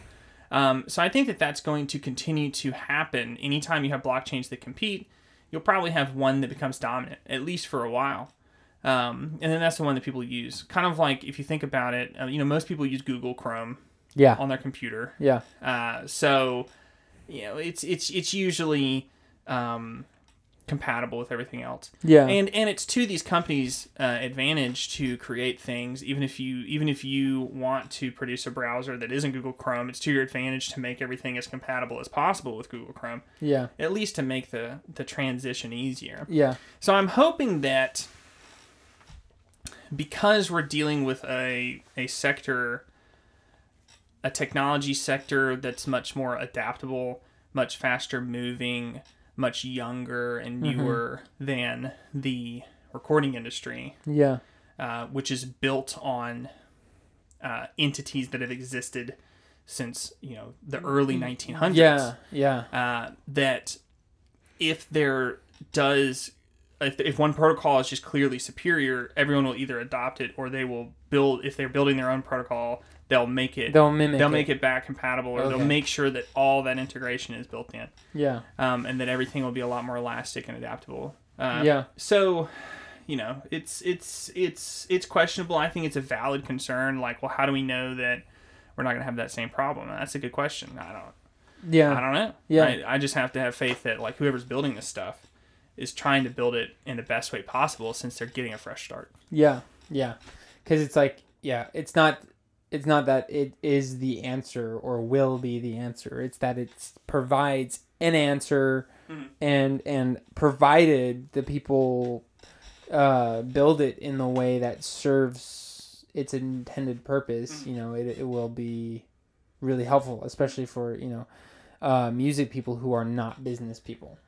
Plus, I could probably build. I haven't really thought about it, but I could probably build. You talked about Chainlink earlier, which Chainlink is an Oracle protocol that actually it allows data to flow from outside of a blockchain into a blockchain. You could probably build a blockchain protocol that that aggregates all of the name and all of the data entry fields for all of the major music publishing formats, and you could just put it into an NFT, and then it would use an oracle to push that data out to all the non-blockchain entities. Yeah. And then you may actually have it so that I could build a blockchain protocol that plays nice yeah. with everything that already exists in music publishing. Yeah. But then still has the transparency and auditability Yeah. of the blockchain, at least insofar as the work that token's doing. Because your keeping up Oracle with the rights. network would then translate it. And it can report, and then yeah. it's freely auditable because I can go see like what did they send to ASCAP? Yeah. What did they send to BMI? You know, what did they send to these different entities? And I could see what did they send to Harry Fox? Yeah. I can see what they sent and I can look at the data. Yeah. Because it's on the blockchain. It's free. It's freely to see it. Right. Could that potentially be a faster way to get to this issue rather than just making everything on the blockchain with NFTs? But instead coming up with an Oracle network that can communicate between ASCAP, BMI. That's an interesting question. Anytime you have a new technology, I think it tends to mimic the technology that came before it, and it's gonna be to your benefit to bootstrap it to the existing infrastructure. Yeah. And then to, like a cancer, slowly consume the existing infrastructure. Yeah. Nice metaphor. Yeah. So, like a very nice cancer. Yeah, a friendly one. Yeah, a friendly neighborhood kill you cancer. And your loved ones. Yeah. So I don't know. That's probably a good solution. Yeah. I don't know. I've been. Yeah. I just thought I haven't been thinking about that. I had neither. Probably with oracles. Make this work. Yeah. So listen, if you out there want to license that idea from me, you don't have to because I'm publicly talking about it. Yeah. There's no ownership There's value to no. that. Yeah. Oh, bummer, man. Yeah. Should have kept that one a secret. Yeah, ideas are not copyrightable. I'm sorry, guys. Shit. You learned something today. There's your lawyer fact of the day. Dang it. Yeah. Man. Yeah. Would have been good to keep that one in the back pocket, Become a gazillionaire. I'm not going to do it. Listen, ideas are cheap. Okay? Yeah. Execution is hard. I think that's really a lot of people overestimate how simple things are because they don't have a good understanding of them. Yeah. And so I think a lot of people have a lot of really great ideas and then they never do anything with them. And it's because it's hard. It's hard to execute. So like, look, I'm not going to go build the blockchain music publisher of the world. So if you're out there doing it, please give me a call. We can talk. Yeah. You got my Twitter handle. Yeah, there you go. Yeah, read the bio. Follow the Instagram page. Come into my DMs. Yeah, slide into those. But I'm not going to do it. But but maybe I can help. Yeah. Let's hope somebody is, because there are. I mean, there's one company I was following that they're selling NFT representations of copyright, and they have some royalty flow that's going through the blockchain. They're not. I wasn't able to find a lot of data on exactly how it all works. But I was interested to see that there is a company out there that just did like an auction for that. For song rights, for some, I think there's some British like hip hop artists that they recently did it. And they were NFTs. What was it? I think it was Blue Box. Was it Bluebox.io? I think did it. Yeah, they sold ERC20 NFTs of 1% copyright ownership of these two different songs by these two different hip hop artists. God bless those guys, man. Based out of like the UK. Yeah, but I don't know how their blockchain works or how it integrates with music publishing or how the royalty flow works. Yeah. I mean, so there's people out there doing it. Yeah. Right. Yeah. Especially right now since the NFT train. Has taken over the world. Yeah. No kidding. Jeepers. So so I get ASCAP newsletters. Yeah. And I think there's been two different times in the last month and a half or 2 months where NFTs have been the top headline on that newsletter. Really? Yeah. There's something about NFTs. It's either through Billboard or some other article talking about it. I think that's how I heard about the Blue Box thing. I don't know. I'm not 100% sure. I think so, though. And so they link to these different articles about NFTs, and I'm thinking, this newsletter goes out to everyone who has an ASCAP membership, which if you're not involved in music, that's every musician in the world that's working. Yeah. Every music publisher in the world that's working. I mean, maybe every musician doesn't have that. Some of them do BMI. But, some of them do BMI. But every music publisher is with both ASCAP and BMI. So every music publisher, most of the artists and musicians are getting this newsletter. Yeah. So this idea is out there and it's spreading. It's out there and it's a lot of people's first exposure to crypto and blockchain at all. Yeah. Yeah. So it's really exploding right now. And then you have wild stuff like Beeple selling for his 5,000 days Beeple? for $69 million. Yeah, Beeple's a digital artist. Oh, okay. And he's creating NFTs of digital paintings that he makes. And he's been making digital paintings one a day for like 14 years, I think. Wow. And so he had one NFT that had all 5,000 of his dailies in one file, in one NFT. And it was auctioned off by, I believe it's called Christie's. And they're like this art, like this well-known, massive institution in the traditional art world. And they auctioned it off, and it was purchased for $69 million. Wow. $69 million. Holy cow. And so... Jeez. So this guy sold an NFT for like $70 million. Yeah. It's pretty good. And a lot of people heard about that. Yeah. And they're like, what are NFTs? And yeah. how do I make them? Yeah. So, yeah. Now, how do I get on that $69 million?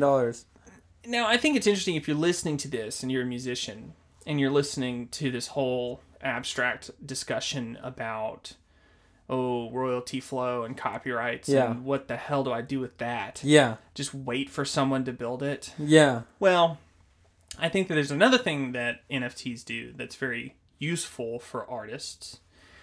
And that is that it's a new way to engage fans. It's a new way to monetize fan bases. And it's a new way to allow the market to assign a value to your art and your work that you can't normally do.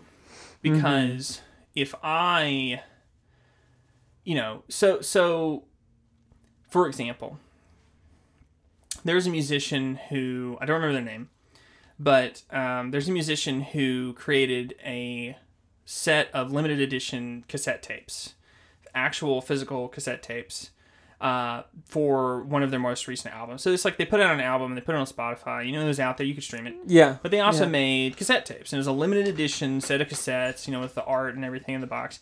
And then, so let's say you're an artist and you did that and you created limited edition cassette tapes. Well, how much could you charge for that? Right? Like, if you asked for $50 for a limited edition cassette tape, like, maybe. If you asked for $100, it's like, that's a lot. A little steep. If you're asking $1,000, people are like, who the hell do you think you are? Yeah. They're going to be mad. They're going to be like, look at this idiot. Yeah. Trying to sell a cassette tape. You're never going to sell a single cassette tape. Well, what these guys did is they auctioned off NFTs of the cassette tape. So it's like to buy one initially was like something between $20 and $50. And what the NFT did is you could exchange the NFT for a physical tape. So like if I said I wanted to redeem my non-fungible token, I would redeem my NFT, they would destroy the NFT. It's called burning it. They'd burn the NFT, destroy it so it's gone forever, and then they'd mail you the limited edition cassette tape. But the other thing I could do with this NFT is I could sell it on the secondary market to other people who might want the collectible cassette tape. It's like scouting tickets. Scalping tickets, or yeah. There's a whole little thing about that. Except instead of like, because it's an NFT, that goes back to the artist. Exactly. The big difference between a scalper and this process is that all of these NFTs had smart contracts built in, so that every time it was resold on the secondary market, the original artist got like 15%.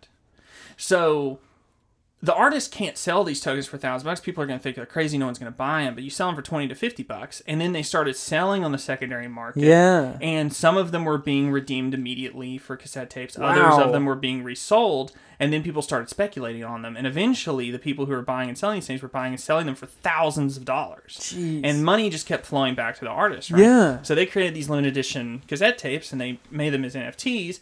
It created this really interesting fan engagement where it created like this marketplace. It's just like a little small, and it went on until eventually, there was only one left and it was selling for a few $1,000s. And then eventually it was burned, and everyone who wanted the tape, got the tape at a price they were willing to pay. Yeah. And the market was able to freely value that collectible. Yeah. Because it was free market forces that were deciding how much this is worth. and then the artist was shielded from being an asshole asking for $1,000 Yeah. for their cassette tapes, but they still got Wow. the benefit of that economic activity. Yeah. So, and then that's just a cool thing. It's just a cool fan engagement. Uh-huh. Right? Yeah. Because it's just a fun, new, interesting way to do merch. Yeah. Because it's this rare thing, and it's just an interesting way to engage. So another way that you can think about this is if I have a concert and I want to do a collectible poster, and I want to have, let's say I'm doing a tour. I got 10 gigs, up and down the East Coast, and I want to have a different collectible poster for each of the gigs, and I'll sell them for like $30, right? At each gig. Well, if I want to do that as an artist, I've got to, I got to get it designed, obviously, but then, I've got to purchase inventory for each of the 10 gigs. I have to do a cost-benefit analysis of how many should I have, how many do I think will sell. I want to have enough for anyone who wants one, but I don't want to have so many because they're useless afterwards because they're limited edition for that concert only, right? So you have to do the inventory. Then I have to have someone working a merch booth, someone who's selling that and keeping up with it. Yeah. And then the people who buy it, they gotta hold it during the concert. Like, what do I do with this? Have you ever bought something at a concert? You're like, what do I do with this? You're just like carrying it around. Yeah, sometimes it gets crinkled up, and then you're upset because you're like, oh, my limited edition poster, I paid $50 for this, right? You can create limited edition NFTs for your concerts, and you can include them with ticket sales. So if I buy a ticket, you automatically get this collectible NFT poster, right? Yeah. I mean, there are companies out there that are doing that are building these ticket selling services on the blockchain that will allow you to create NFTs. Like the ticket itself is an NFT. Yeah. And then you can bundle digital collectibles with the NFT. Yeah. And then it's like, so if I buy a ticket, digital ticket, now I get this digital collectible. And if I want, I can go make a print of it, or I can get a digital display and put it on my wall, or I could just have it online and put it in some portfolio and show it off somewhere where people can go online and look at it.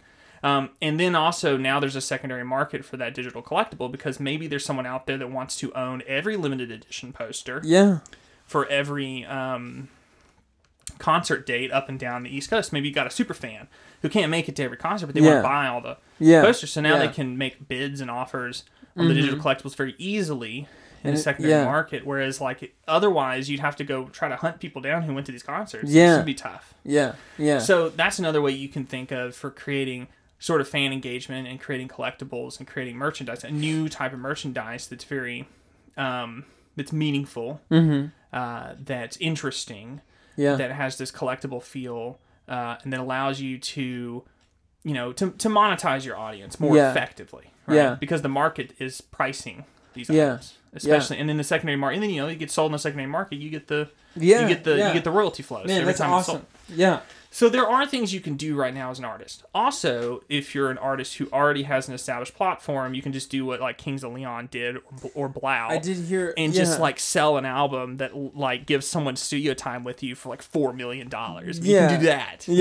So, but if you're not a multi-million, album stream, if you're not a billion streamer or already a millionaire with a huge platform, there are other things you can do for collectibles that can make an interesting engagement with your audience. And something else that allows you to do is that if you have a core audience of dedicated listeners and fans, it can and they're willing to pay a lot for these types of collectibles, you can make a living and be successful on a much smaller fan base than you otherwise would be, right? Because how many streams a month do you need to make a living?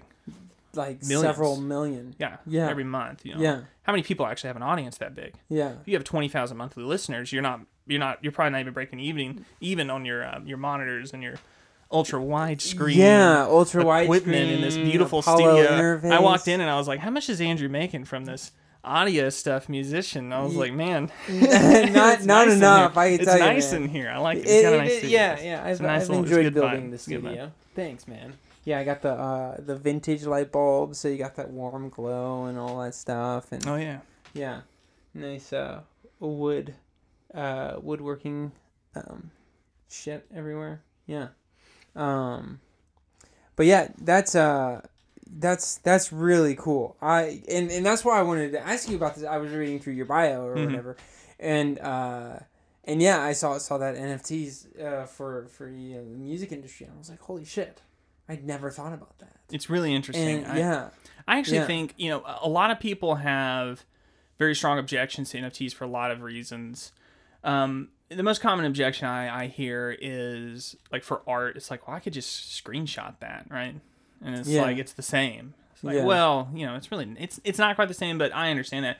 But for something like a copyright, like, if I take a screenshot of a contract, that doesn't mean that contract's with me. Exactly. Right? It doesn't mean anything unless I own the token, because now the royalty flows are going into my wallet. Yeah. Go ahead and take a screenshot, right? Yeah, but the only person who could take the screenshot is the person who has the NFT in the first place. Well, that's not necessarily true. Like, for art and stuff, usually what you do is you make it publicly visible in some way. Yeah. So it's like you're the owner, but it's like it's out there for anyone to look at. And they can just take a screenshot. If they want. I mean, it's copyright infringement. So, I mean, so it doesn't necessarily... It doesn't necessarily... Smacking the mic. Yeah, smacking the mic. It's not legal to do that, but, I mean, are people doing it? Yes. Yeah. I mean, are people going to do it? Yes. Yeah. It's not legal to pirate a movie, but Pirate Bay exists. You wouldn't download a car. Yeah. You wouldn't screenshot a house. Yeah. So, like, with art, maybe it's got its limitations.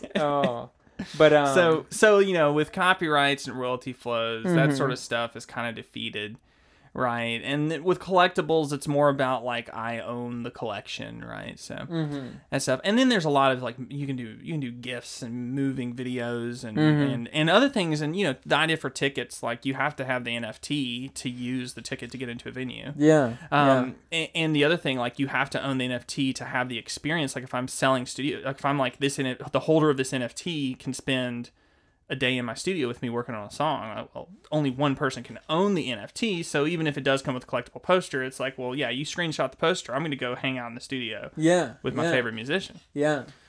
So there are a lot of uses of NFTs that go beyond what I think the mainstream media is really pushing to people, because right now what's being pushed is the sort of Taco Bell, is the absurdity somewhat of the kind of new, and don't get me wrong, I love it. I love NFT art. I love it. And I think it's great, and I understand it. Like, I would be very satisfied owning an NFT of some art that I enjoyed. But I understand the criticism of people seeing it and going, these people are paying $1 million for a freaking, for a .png file? Get out of here, right? Yeah. You can't even do anything with it. And that brings us all the way back to my first point, which was that just because you've bought the NFT doesn't mean you can make copies of it and sell it, right? Because, like, if I want to buy the rights to some art, maybe that is worth $1 million. But, these media outlets, they're like, and guess what? They can't even sell it. You can't even make millions of dollars with it. You can sell the token, but you don't own the copyright. Yeah. So that's the question I had with the Banksy. Yeah. Was these people bought a Banksy print. Yeah. But that doesn't mean that they have the copyright to the Banksy print. Yeah. So when they made the digital copy of the Banksy and then burned the original, that was making a copy. That's an unauthorized copy of that Banksy work. And so it was copyright infringement. Yeah. And I'm like, I'm sure Banksy doesn't give a crap. Yeah. I don't think he does. I mean, I don't know. Maybe he does. Hey, Banksy, if you're out there, did you care? Like, did you know that that's copyright infringement? I mean, it sounds like it. Yeah. But, I mean... Message us at critical_convo on Instagram. Let me know what you think, Banksy. Banksy's our podcast here. Yeah. But, that was confusing to me. I mean, now, I don't know all the terms of the sale. It's possible that the copyright was included with the sale of a print, but I didn't see anything about the copyright in any of that stuff I read. If I'm wrong, correct me. Out there if anybody wants to. Yeah, I don't remember. I hadn't even thought about, like, the whole copyright idea of it. And that's a very common, like, misconception a lot of people have. I do peruse Reddit. if that's considered social media. I think it is. Yeah, no, I think it is considered social media, but I do have some interesting ideas about Reddit. But continue what you're saying. But I do peruse Reddit, and there's an NFT. There's r/NFT I follow, subreddit for NFTs, and it's a very, very common question people always ask. Like, if I buy this, do I have the copyright to it? It's like, no, you don't. Yeah. Not unless it says that you own the copyright to it. And if it does, then that's cool, right? That might be worth a lot of money. Yeah. Yeah. But if you're not getting the copyright, then you're paying for a PNG. I mean, and know what you own. Couldn't you technically embed something in the file where it could recognize if there was a screenshot of that? I don't know. I don't know about that. I mean, I'm not a. I know that there are I'm websites. kind of blowing it out my butt right now. I know that there are websites that won't let you right-click download. Yeah, like they'll do something with it. But definitely social media is not that. I mean, so don't go posting your Banksy on social media. Well, I mean, it's just it's a balancing act of like, technically it's infringement, but like everyone does it, so it's like art is it's weird. Like jaywalking. Like if I take a picture of you, you've got this photograph of a mountain behind you. Horn Peak. I climbed that mountain. Okay, but like let's say 14,000 feet. Let's say you didn't take that picture. Okay. And someone else owns the copyright. It's like if I'm taking a picture of you, that picture's in the pictures. Copyright infringement of the photo? It's like, well, maybe, but I mean, I doubt that photographer's going to come after me because we post it on Facebook or Reddit or wherever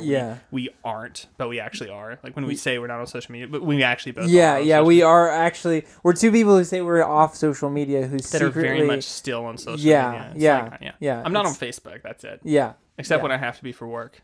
No. I promise I'm only on social media for work. I promise. I'm never perusing. Never scrolling. Mindless office memes or videos or seeing what my buddies are up to. Reddit is interesting. And because I've known about Reddit since like freaking forever, like middle school or whatever. And so I know it's been around as long as all these other social media platforms, or just like close. No, I don't know how old Reddit is actually. And yet it's like there is something to the Reddit environment, platform, culture, whatever you want to say, that lends itself to being a place where you could possibly have a page like Wall Street Bets. Wall Street Bets. Right? I knew as soon as you were like, I have thoughts on Reddit, I was like, we're going to talk about Wall Street everybody Bets. knew I was about to bring up Wall Street Bets. But like, you don't really see that on Facebook or Instagram. No. And it's very interesting. I don't know why. But you literally, because I'm not on Wall Street Bets. I went on to Wall Street Bets just to kind of inform myself a little bit on what the hell it even was. And read a few posts or whatever. And some of the people posting on there are like posting full on like pages long analysis. Oh yeah. Of there's a lot of good data on there. And it's insane, and it's free to access or whatever. And I've done the same thing with certain crypto tokens that I've looked at. You know what's interesting is Wall Street Bets has a rule that you can't post about crypto. Oh, really? So you can't. Yeah, they're stocks only. In case anyone listening doesn't know about Wall Street Bets, I don't know how it's possible. It's a community on Reddit. Have you been living on a rock next to me? Hey, listen, no judgment here. But Yeah. it's a community on Reddit that views the stock market as essentially an elaborate gambling casino. Yeah. And they make massive, unwise, speculative bets on the marketplace with unreasonable amounts of money and take extremely risky positions. And it's hilarious. They're very funny about it. And oftentimes, they're some of the most analytical and intelligent traders on the planet. Because they understand the macroeconomic climate and that the stock market is essentially a large manipulated game. And so anyway, that's kind of that's my hot take. On what Wall Street Bets is. I just knew that they were the place that kind of stuck it to the man with GameStop. Yeah, that's really interesting because like they're really, if you dig deep into the, like all the OGs on the Wall Street Bets forum, they're kind of against the idea that they like stuck to the that man. they were there to stick it to the man. Yeah. They're like these hedge funds had an incredibly overexposed short position on a stock that we took a position that ran counter to in order to make gobs of money. Yeah. And it became, and that was how it was initially. Mm-hmm. And then a bunch more people saw the research because it was based on this very deep research on the market and the short position of GameStop, and it was very the position that the hedge funds had was very dangerous at the time, and so a lot of people started to take the long position against the shorts to try to create a short squeeze. And so then it all became massive, and then it suddenly became this massive rallying cry, and it drew in millions of people who had nothing to do with Wall Street Bets, who all came to Wall Street Bets because they found what Wall Street Bets was doing to be this form of protest against the market manipulators that have engineered, the Great Recession, never went to prison, continue to be multimillionaires, billionaires, and all this other stuff. And I mean, it made sense. And, maybe some of the Wall Street Bets people are like that. But ultimately, like, I think the thing that's important to think about with Wall Street Bets is that it's a disorganized group of unaffiliated people, and it's decentralized. There's no like one. There's no like there's no authority. I mean, there's no I mean, there are moderators, but there's no like hierarchy. I mean, anyone can post, and anyone else can choose to follow that post's analysis or not. There's no entry fee or whatever. Yeah, and there's absolutely no financial advice. Yes. It's all for absolutely for entertainment purposes only. Entertainment and educational. Do your own due diligence. Yeah. So I thought that was what was really cool about it, was that it's just this sort of unaffiliated group, and this massive movement was just spawned from it. Yeah. And then everyone was fuck the hedge funds, and I was fuck the hedge funds. I bought one share of GameStop. Yeah. Which I paper-handed before it rallied again, because I was cleaning up my portfolio, and I was like, this is annoying me. I'm just gonna get rid of it. Yeah. I'm sorry, I'm part of the problem, guys. So because it did rally up again. I had that one. It's I don't know. It was trading like $180 last week, end of the week. I haven't been following it that closely, but I know that it was going back up.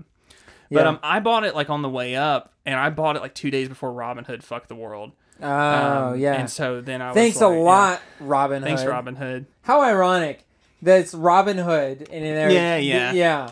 What was the joke? The joke was more like the sheriff of Loxley. Than Robinhood. Yeah. Gotcha. So you didn't get in on those big GameStop gains. No, I didn't get the GameStop gains. Unfortunately. No, I'm just in it for the crypto gains. Yeah, listen, aren't we all? I don't understand swing trading. It's too difficult for me. I'm a macro position trader. Yeah. So I barely understand. Which means I don't understand day trading. Yeah. Well, let alone swing trading. Day trading. Oh no. Yeah. No. Jeepers creepers. Yeah. But and I just think it's so interesting that you have these little micro communities like this on not Instagram, Reddit, specifically Reddit. And maybe I need to do more digging on Facebook. I do not want to. There are communities on Facebook, but I don't know that they're not like the dominant.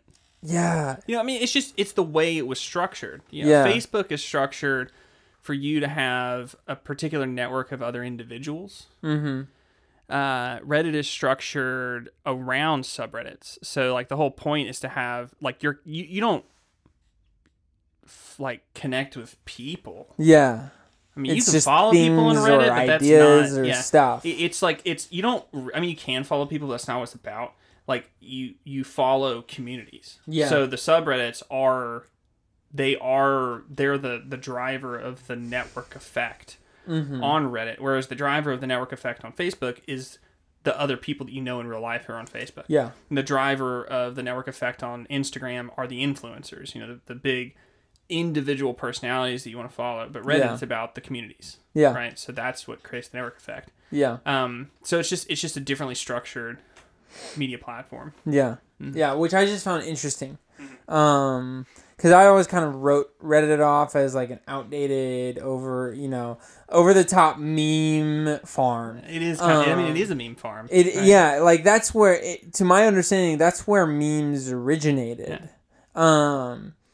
But then, of course, I heard about the Wall Street Bets things, a week after everything had happened.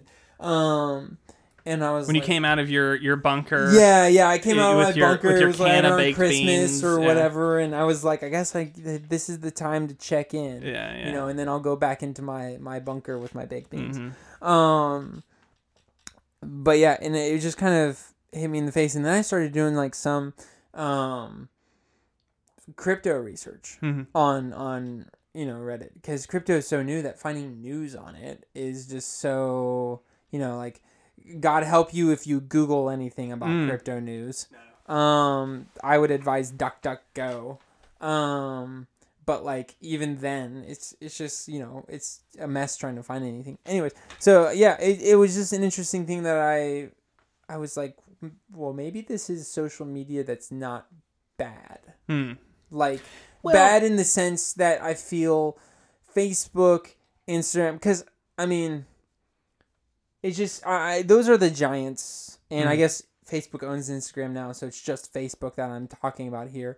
But, like, have you heard of anybody getting deplatformed on Reddit or pulled off of Reddit? Well, actually, it's interesting that you say that, because there have been some controversies. There was recently a Reddit admin who was hired that was allegedly involved with some sort of pedophilia or something. I don't know enough about it as the allegations were said. Yeah.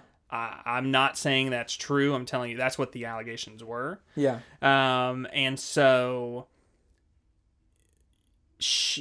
apparently this Reddit admin started like banning entire subreddits and stuff because they were all like trying to get her fired. And eventually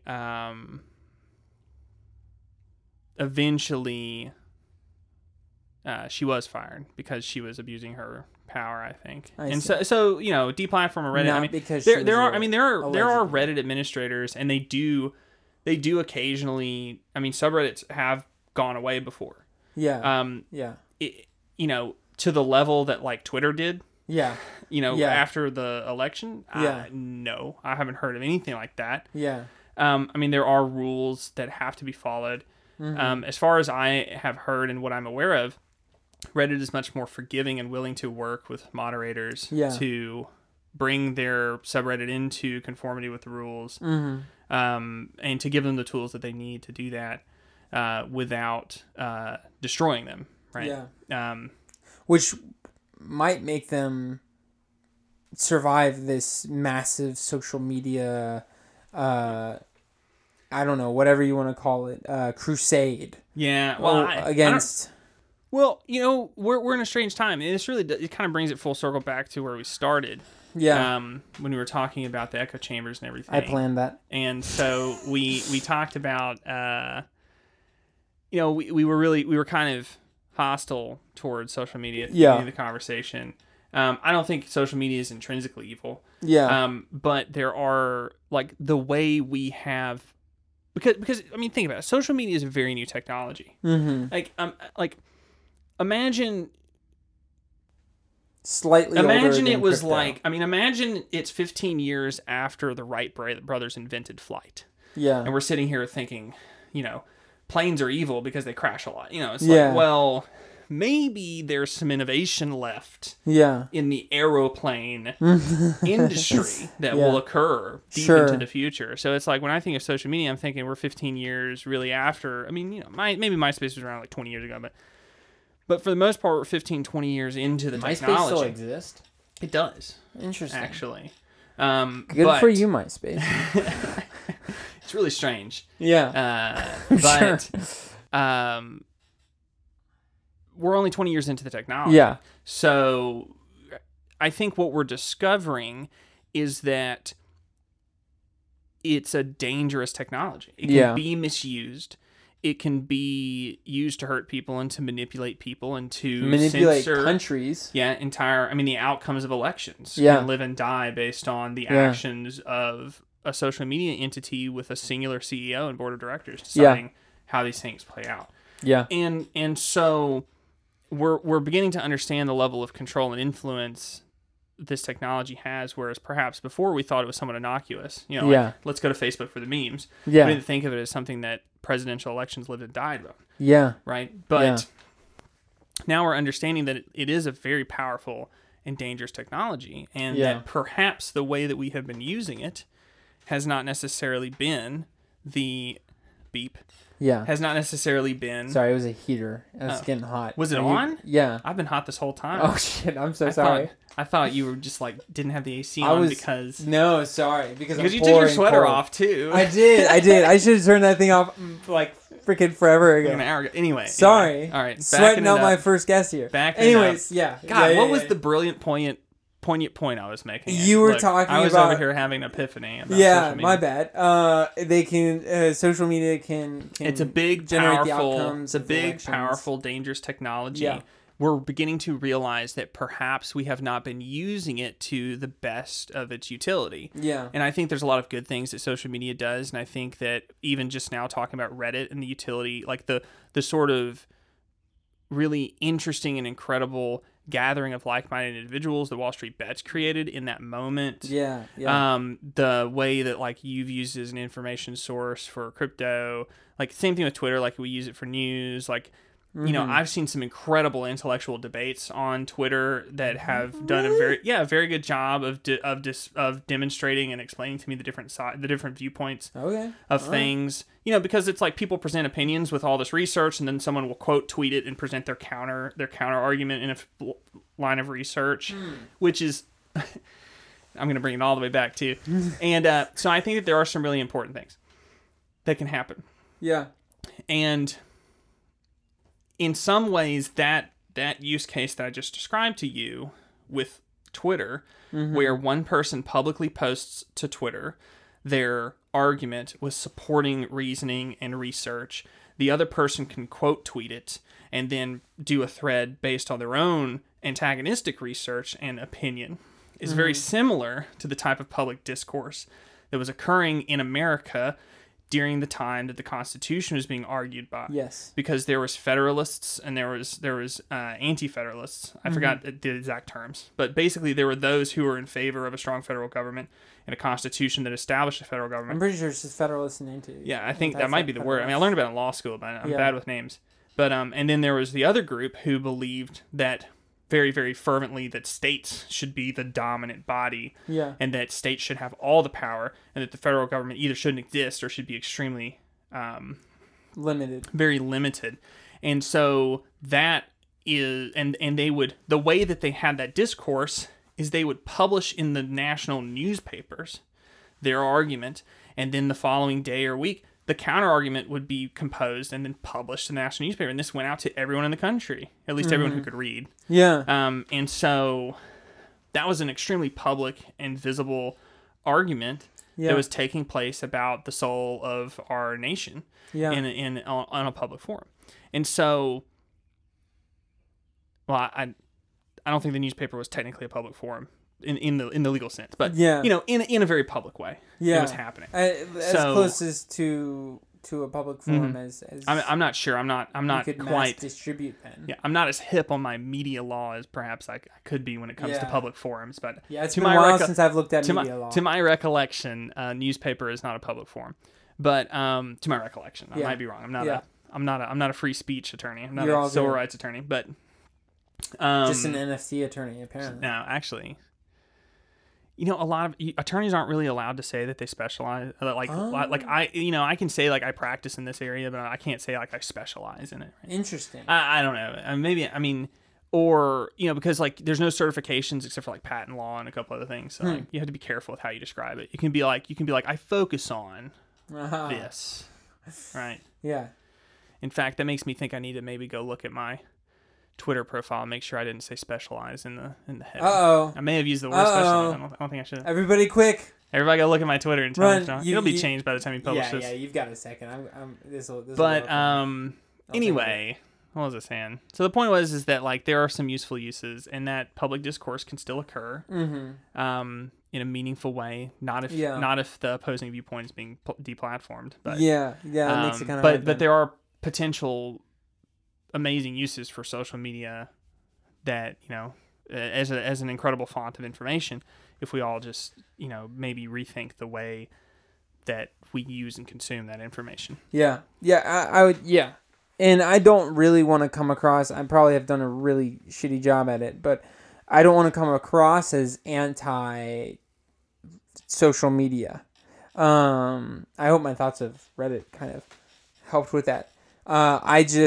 I've been burned, especially this past year, a lot with just the constant BS. It's been tough. It's just so rough, man. And it just got to the point to where I was like, and maybe this is me, being hypocritical, but it was like to the point where I didn't really want to think of people as informed if they get their information from social media. I was like, I don't consider you informed because the only thing I know that exists on social media are these echo chambers. And like the design of them is to create an echo chamber for you to enjoy. And it's really hard unless you're actively as, your political position is A and you disagree with B. And so the only way to actually, that I know of, to actually get B's perspective is to go on social media and create a political B account. Right? See what that echo chamber looks like. Exactly. Go log into your dad's Facebook account and see what he's posting about, right? Yeah. Or it's a totally different universe. Oh yeah. And it's, and every now and then, because I do spend an inordinate amount of time on YouTube, and with podcasts. I'm unfortunately in love with podcasts. Wait, you like podcasts? I have a problem. Please help me. Please help. I couldn't tell. Yeah, no kidding. Anyways, no. And so like I'll notice on YouTube, I'll get suggestions of what I've been watching, and every now and then I'll clean up. I'm using air quotes. Clean up my suggestions by going in and looking for a couple of videos that I definitely don't want to watch or would agree with or whatever. So then it just starts suggesting stuff and content like that. So I stopped getting so yeah, I don't mean to be anti social media, because obviously it's only as evil as the people using it.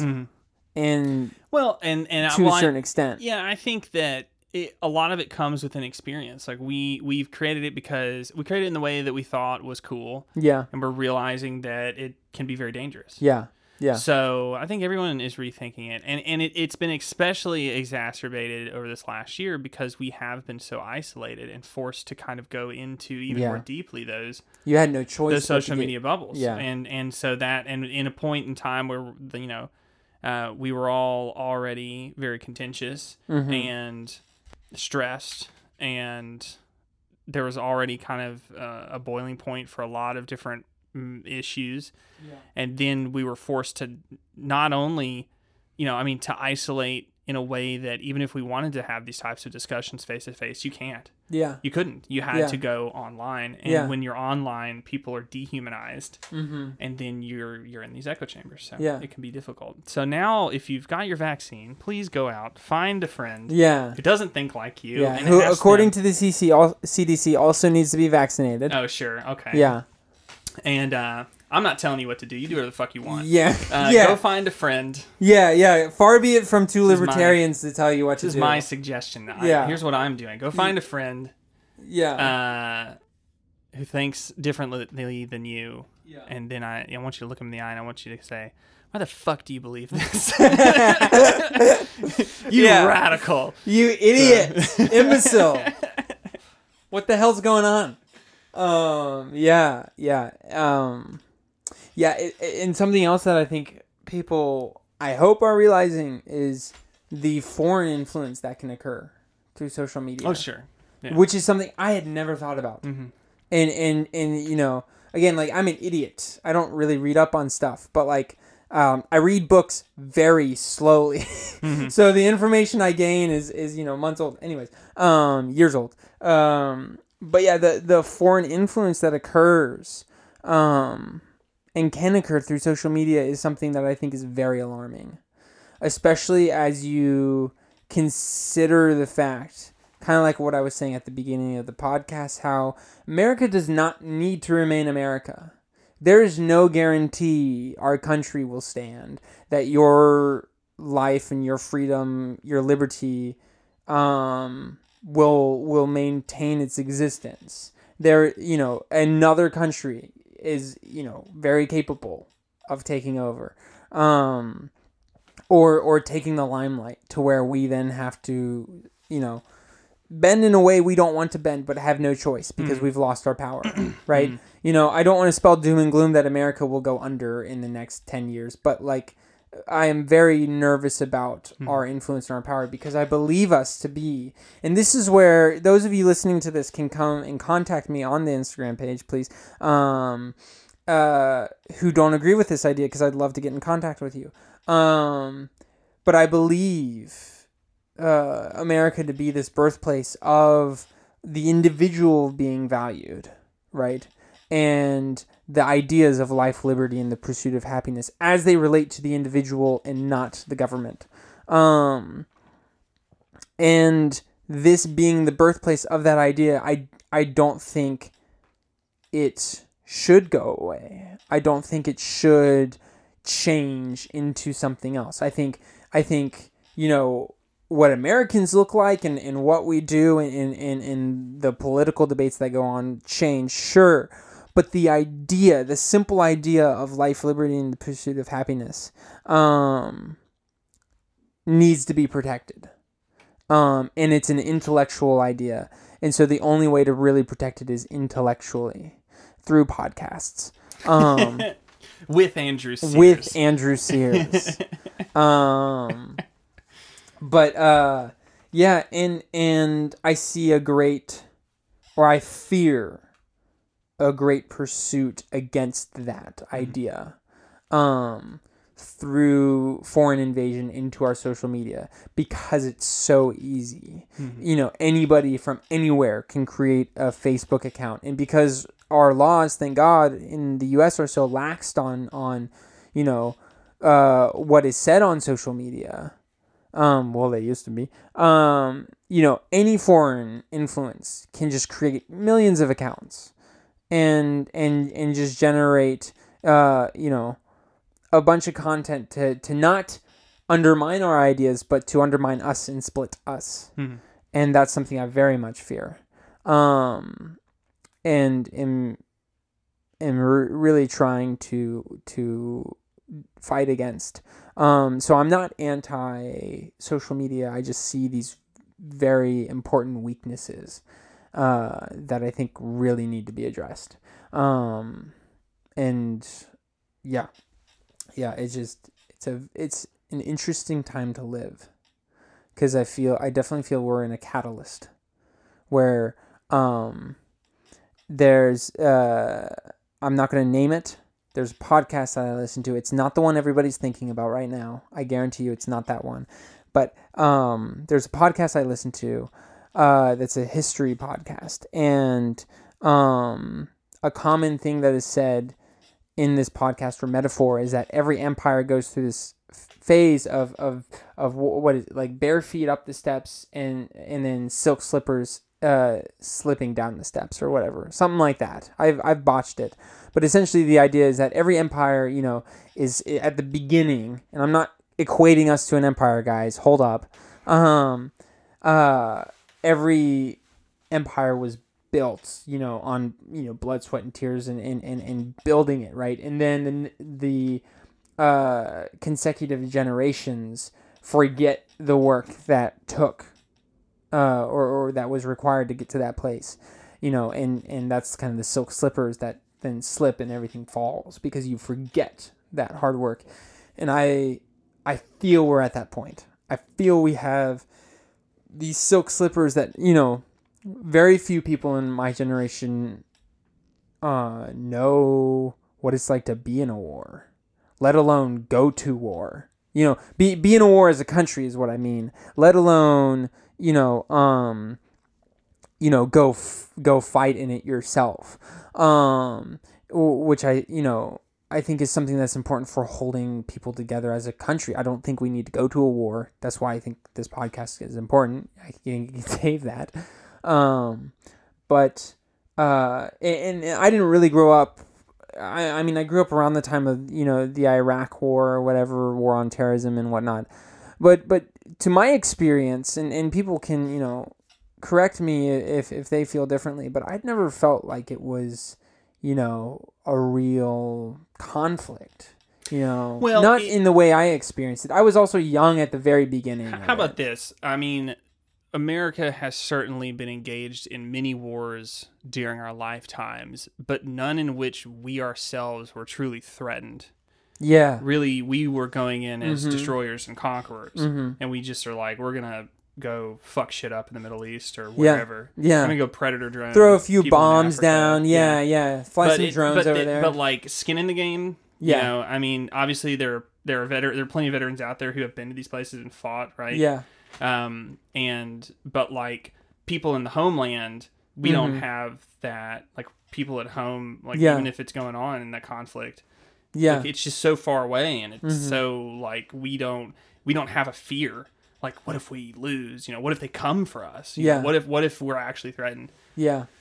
Yeah. And I think, and this is another conversation I had, this conversation with a buddy of mine, same buddy who lives in Scotland or whatever. And we were FaceTiming, and he mentioned this picture he saw of these two guys in America in a mall with swastikas on their shoulders or something like that. And I'm like, I don't want to see that. I'm going to address it if I do see that. But he was very much triggered by seeing that. And he was very upset and was just kind of going off about it to me. And I was, again, sort of like, yeah, I don't want to see that. If I see that in public, I'm going to address it, right? But if I see a picture on it, I'm going to be like, shit, just some assholes being assholes. But he was just his reaction was so strong. And one of the reasons why, because I asked him, I was like, why are you like, there's nothing you can do about it. Why are you reacting like this? Just, move on from the photo. Don't like it.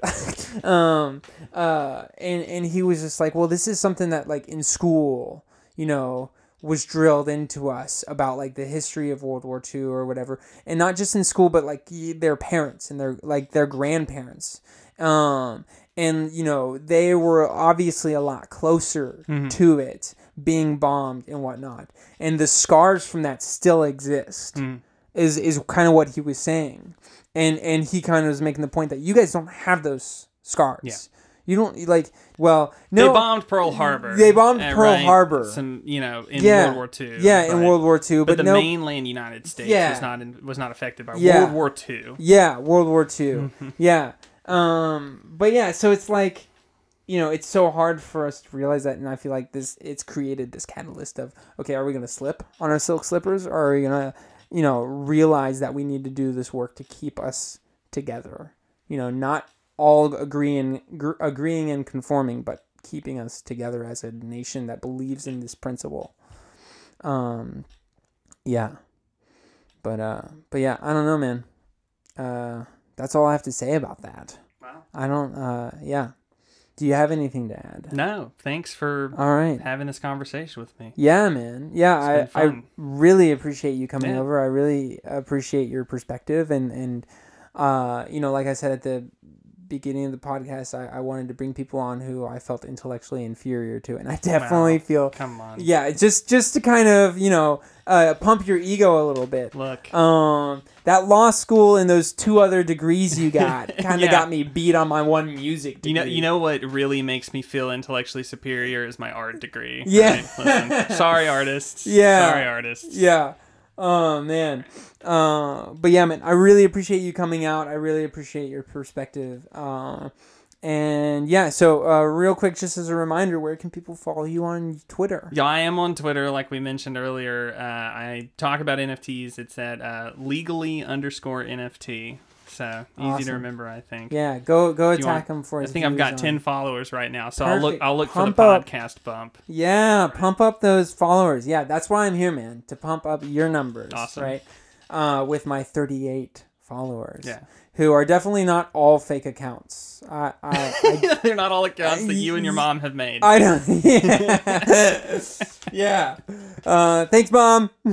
Anyways, all right. Well, that's it for us. Follow us on critical_convo on Instagram. Message me if you'd like to be on. And yeah, we can arrange that. Well, thank you all for listening. That's it. See ya.